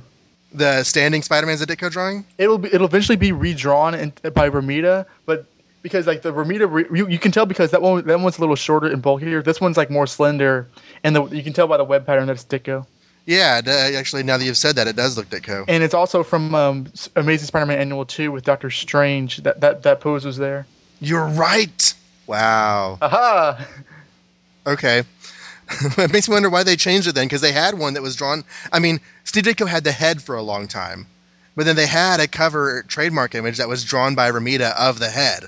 Same image, different artist rendition. So why do they change it and go back to a Ditko drawing? That's really strange. This is my favorite. Like, I know this is a very useless anecdote, but this is my favorite of like the, what do you call them? Like the top left image? He called it a trademark image. The trademark. I know, it's just like, you think Spider-Man is like, he's a superhero, he punches guys or whatever, but it's so much more than that. It speaks to like the contemplative side of the character. Like this and the one where he's sort of like leaping at the image, mostly seen on the No One Can Stop the Juggernaut story. Those two are my favorite of the mini Spider-Man trademark images. Well, I had to try to remember whenever they change it again, but I know they have this one for a while. It's had this one for years. Like not until the Marv Wolfman run, or maybe it's a long time. Yeah, it's a ways down. Well, the guy who wrote that letter Next issue, it'll be changed. The guy who wrote that letter was named Bruce Baker, so whenever Stan replies, he says, "Hasta la vista, BB." No, I'm serious, he really does. Wow. The fool. Then Brad Kassler says that Ditko was better than Romita. He says he's tired of Marvel only printing praise in the letters columns, and he calls them childish for referring to the competition as Brand Ek. And in reply, Stan tells him that he misspelled Ek. I like the fact that someone's writing and they're actually printing a letter that's a bit critical of them and not just accepting any old fan just writing, "I love your comic." Right. We set up a Spider-Man fan club at my all-girls college. Here's my dorm room number. Don't come attack me. There was one letter, though, that I wanted to read. It's by Professor John Fawcett, who, when he wrote this, he was in the art department at the University of Connecticut, where I lived for 3 years. He says, "Dear Stan and John, Marvel Mania has been nibbling away at me for about 2 years now. I finally gave in and have just spent close to $200 to get complete collections of most of your titles." He fleshed out his entire Marvel collection of everything, or almost everything, for just $200. That's kind of crazy. He says, "Spider-Man, in my opinion, is your best effort. If we are to believe what the better mags tell us, he has a fantastic influence on the under 25 group. My one complaint is that you have Peter Parker riding around on his bike without the proper threads. I ride a bike myself, and there are too many kids on the road with bare feet, shorts, t-shirts, and no helmets, giving bike safety a poor record. If Gene Colan had been wearing leathers, he wouldn't have those scraped elbows." Bare feet? Gene Colan, what is he talking about? I guess Gene Colan had a bike accident recently? I don't know. Well, now he's dead, but... That's very hippie sounding. And not because of the bike accident, though. No. This was decades later. He says, "Put a helmet on Spidey. If he influences only one writer to wear a helmet and not splatter his noggin all over the road, it'll be well worth it." Nuff said. Speaking of Gene Colan, his artwork on Iron Man is magnificent. I usually recommend all Marvel comics to my art classes to show them how fine comic art can really be. Remember, as Marvel marches on, count me in on the big parade. So that was the art professor of the University of Connecticut in 1967. So yeah, on Facebook, and he's still working there now. No, actually, he currently owns the Maine Antique Toy. Are you serious? He moved to Maine with his wife, and he owns a toy and art museum up there where he sells like nostalgic art pieces and comic and pop art stuff and some toys and things. John Wilson, the watcher of podcasting letter. Yeah, never get a letter published with Marvel, because if you do, John Wilson will stalk you. In fairness, there is one issue of many years down the line where I think John's going to be expertly qualified to give an update on the letter writer. Yeah, so if we ever get to issue 629, I'll be able to say. And so yeah, this 629. Amazing Spider-Man 629. Hey, remember that, Josh? I had a letter printed. And 629? 629 and 650. Yeah. I remember 650. What did you say in 629? Oh, never mind. Okay. Carry on. My wayward son. There'll be peace when you are gone. Lay your weary head to rest. Don't you cry no more. So anyways, here he does say Stan promises that when Peerless Pete takes his place, he'll be astride his bike, all decked out in a protective helmet and all the other accoutrements necessary for life. That's not really quite a promise that they're going to change it in the art, but they do end up changing it in the art in the issue. From what I remember, you don't see him riding with the helmet on, but you see him like out and walking it with the helmet in it under his armpit. He actually does start riding it with it on, but very shortly later he gets rid of the bike. In the Blu-ray edition of Amazing Spider-Man 50, he and Gwen are both wearing helmets. And what a lie! And Foswell shoots first. Right. I was about to say that Foswell, shoots Kingpin, first, and they digitally removed the glasses from John Lipnicki. And for some reason, you see Venom digitally added in the issue. Yeah, Venom's just in the background, walking by. Writing letters to Gwen. Next issue will come as a great surprise to practically nobody to learn that Spidey tackles the Kingpin and his murderous mob, with a startling new development or two concerning frantic Freddy Foswell. You're going to see a lot more action than you've bargained for, plus the kind of dramatic story development that other mags can't even try to imitate. And just a little inside tip to the cognoscente, keep your eye on the king-sized Kingpin. We suspect that he will soon take his place, along with Doc Ock, the Vulture, Kraven, and the late-lamented Green Goblin, as one of Spidey's greatest and most dangerous arch-foes. Again, it's true! Until Daredevil steals him. So until Daredevil steals Kingpin and Peter Parker picks a peck of pickled peppers, hang loose, Pussy Willow. We'll meet you on the pages of Spidey number 51. Don't keep us waiting too long, you hear? It gets mighty stuffy facing front between the covers. Nuff webbed. That was a pretty clever ending. Yeah. I must say. Why Pussy Willow? Because that's what Aunt May says. Imagine Pete, why Pussy Willow? Well, the phrase is pussycat, and she gets it wrong. Aunt May's dumb. It's a running gag. Again, you have to listen to the show. What? It's a running gag in the comics. Who are you guys? Flash is running back in time, and Stephen Lacey's forgetting everything. Spider-Man confronts Daredevil on a rooftop and says, why did you steal the Kingpin from me? And then Daredevil punches him in the face, kicks him in the skull, and says, I don't know, why did you write a letter to my law office saying that you knew I was Daredevil and wouldn't tell everyone? Oh, come on, Matty boy, can't you take a joke? And our issue ends with, do you want to make yourself astronaut tough, where they have a workout thing with people, a bunch of men with their shirt off. Fishing poles, and the really old guy who wants you to draw. Norman Rockwell. NASA, accelerate your life. And that's the end of Amazing Spider-Man 50. It is also the end of episode 38 of Amazing Spider-Man Classics. Want to thank you very much for downloading the episode and giving it a listen. Hope you're enjoying these lost episodes from 5 years ago.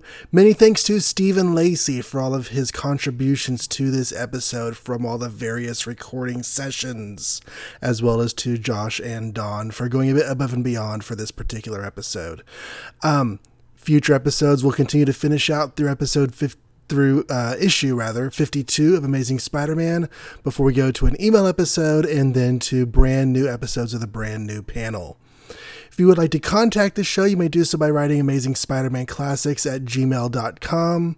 You can also go to the Facebook page, facebook.com/Amazing Spider-Man, or you can also follow us on Twitter at ASM Classics. Until next time, on behalf of Josh Bertoni and Donovan Grant, my name is John Wilson. Thank you very much for listening to Amazing Spider-Man Classics in association with SpidermanCrawlspace.com. Good night.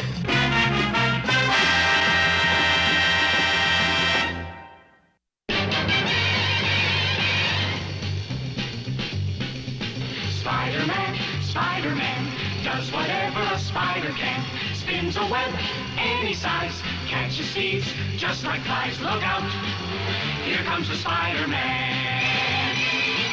Is he strong? Listen, bud, he's got radioactive blood. Can he swing from a thread? Take a look overhead. Hey there goes the Spider-Man. In the chill of night, at the scene of a crime, like a streak of light, he arrives just in time. Spider-Man, Spider-Man, friendly neighborhood Spider-Man. Wealth and fame, he's ignored. Action is his reward to him. Life is a great big bang-up. Wherever there's a hang-up, you'll find the Spider-Man. All this is going to get cleverly edited. But in the meantime, we've got the Kingpin, a.k.a. Wilson Big Boned Fisk, popping up, making his first appearance. I'm not fat, I'm Big Bone. Exactly. Oh, we should do the Carbon voice for Wilson Fisk, because there's no way we can pull off Roscoe Brown. It's the moment we've been waiting for. With Spider-Man gone, my plans cannot reach fruition. Oh, just one sec then, because I've got to go. Tell the boys start spreading the word. I'm done. That's why I'm the Kingpin. Beefcake. Oh, shit, where is it? What are you doing? I was looking for that bit from Born Again where it's like a man without fear is to doing the Cartman voice. Oh. A man without hope is a man without fear. That's the one. Thank you. And I have shown him. My livelihood. All of it jeopardized by the sudden appearance. I can't do a Cartman voice as well. By the sudden appearance of this Spider-Man.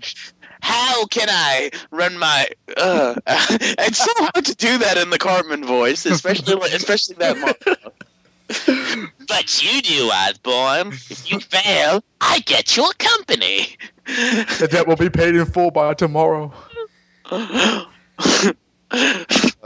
thought occurs to me. Either Spider-Man is destroyed or you get Oscorp. Whatever happens, you win. That's why I'm the Kingpin. So I couldn't just go for, whoa, I'm the Kingpin, bitch. So speaking of the bottom of page 10. Yeah, first appearance of the Kingpin, and it's an ass shot. It's out on the street. Oh, no, sorry, I can't read. Patch?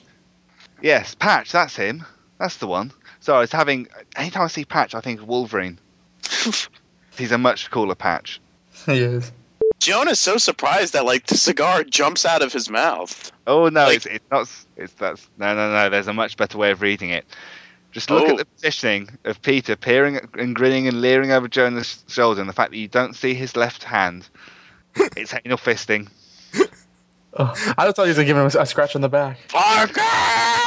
It's just using a finger. It's not a whole fist thing. That'd be wrong. Hey, Parker, why is your hand covered in butter? Oh, Lord. Whoa! Come on, Jonah. I'm going to show you why they call it Spider-Man Turn Off the Dark. I didn't want to spoil you, but I've been betrayed. Stabbed in the butt. It says stand in the back, just for the listeners, but yeah. Oh, gee. I'm going to give you a dose of web fluid all over your face. Oh, God. 10 a.m. That's in the what morning. he does, regularly. Okay, moving on. Not my fault you have sick minds. Which I'm sure we'll get into. Yeah, so I can continue. Anyway, some enterprising young whippersnappers. Quickly, what's that? We've already done this. It exists. Guys, I think it's time to time travel. Back 5 years. The new 52. Look. A bunch of Marvel films going. Yeah, it's undoing. Look at DC sales rise and rise and rise. And fall and fall and fall. Spider-Man being rebooted again? Look at all those great creators coming back to Marvel. Hickman, Gillen, no, Jason Aaron's still there. Brubaker, they're all leaving Image and coming back to Marvel. Slott still writing Spidey. Oh, fuck.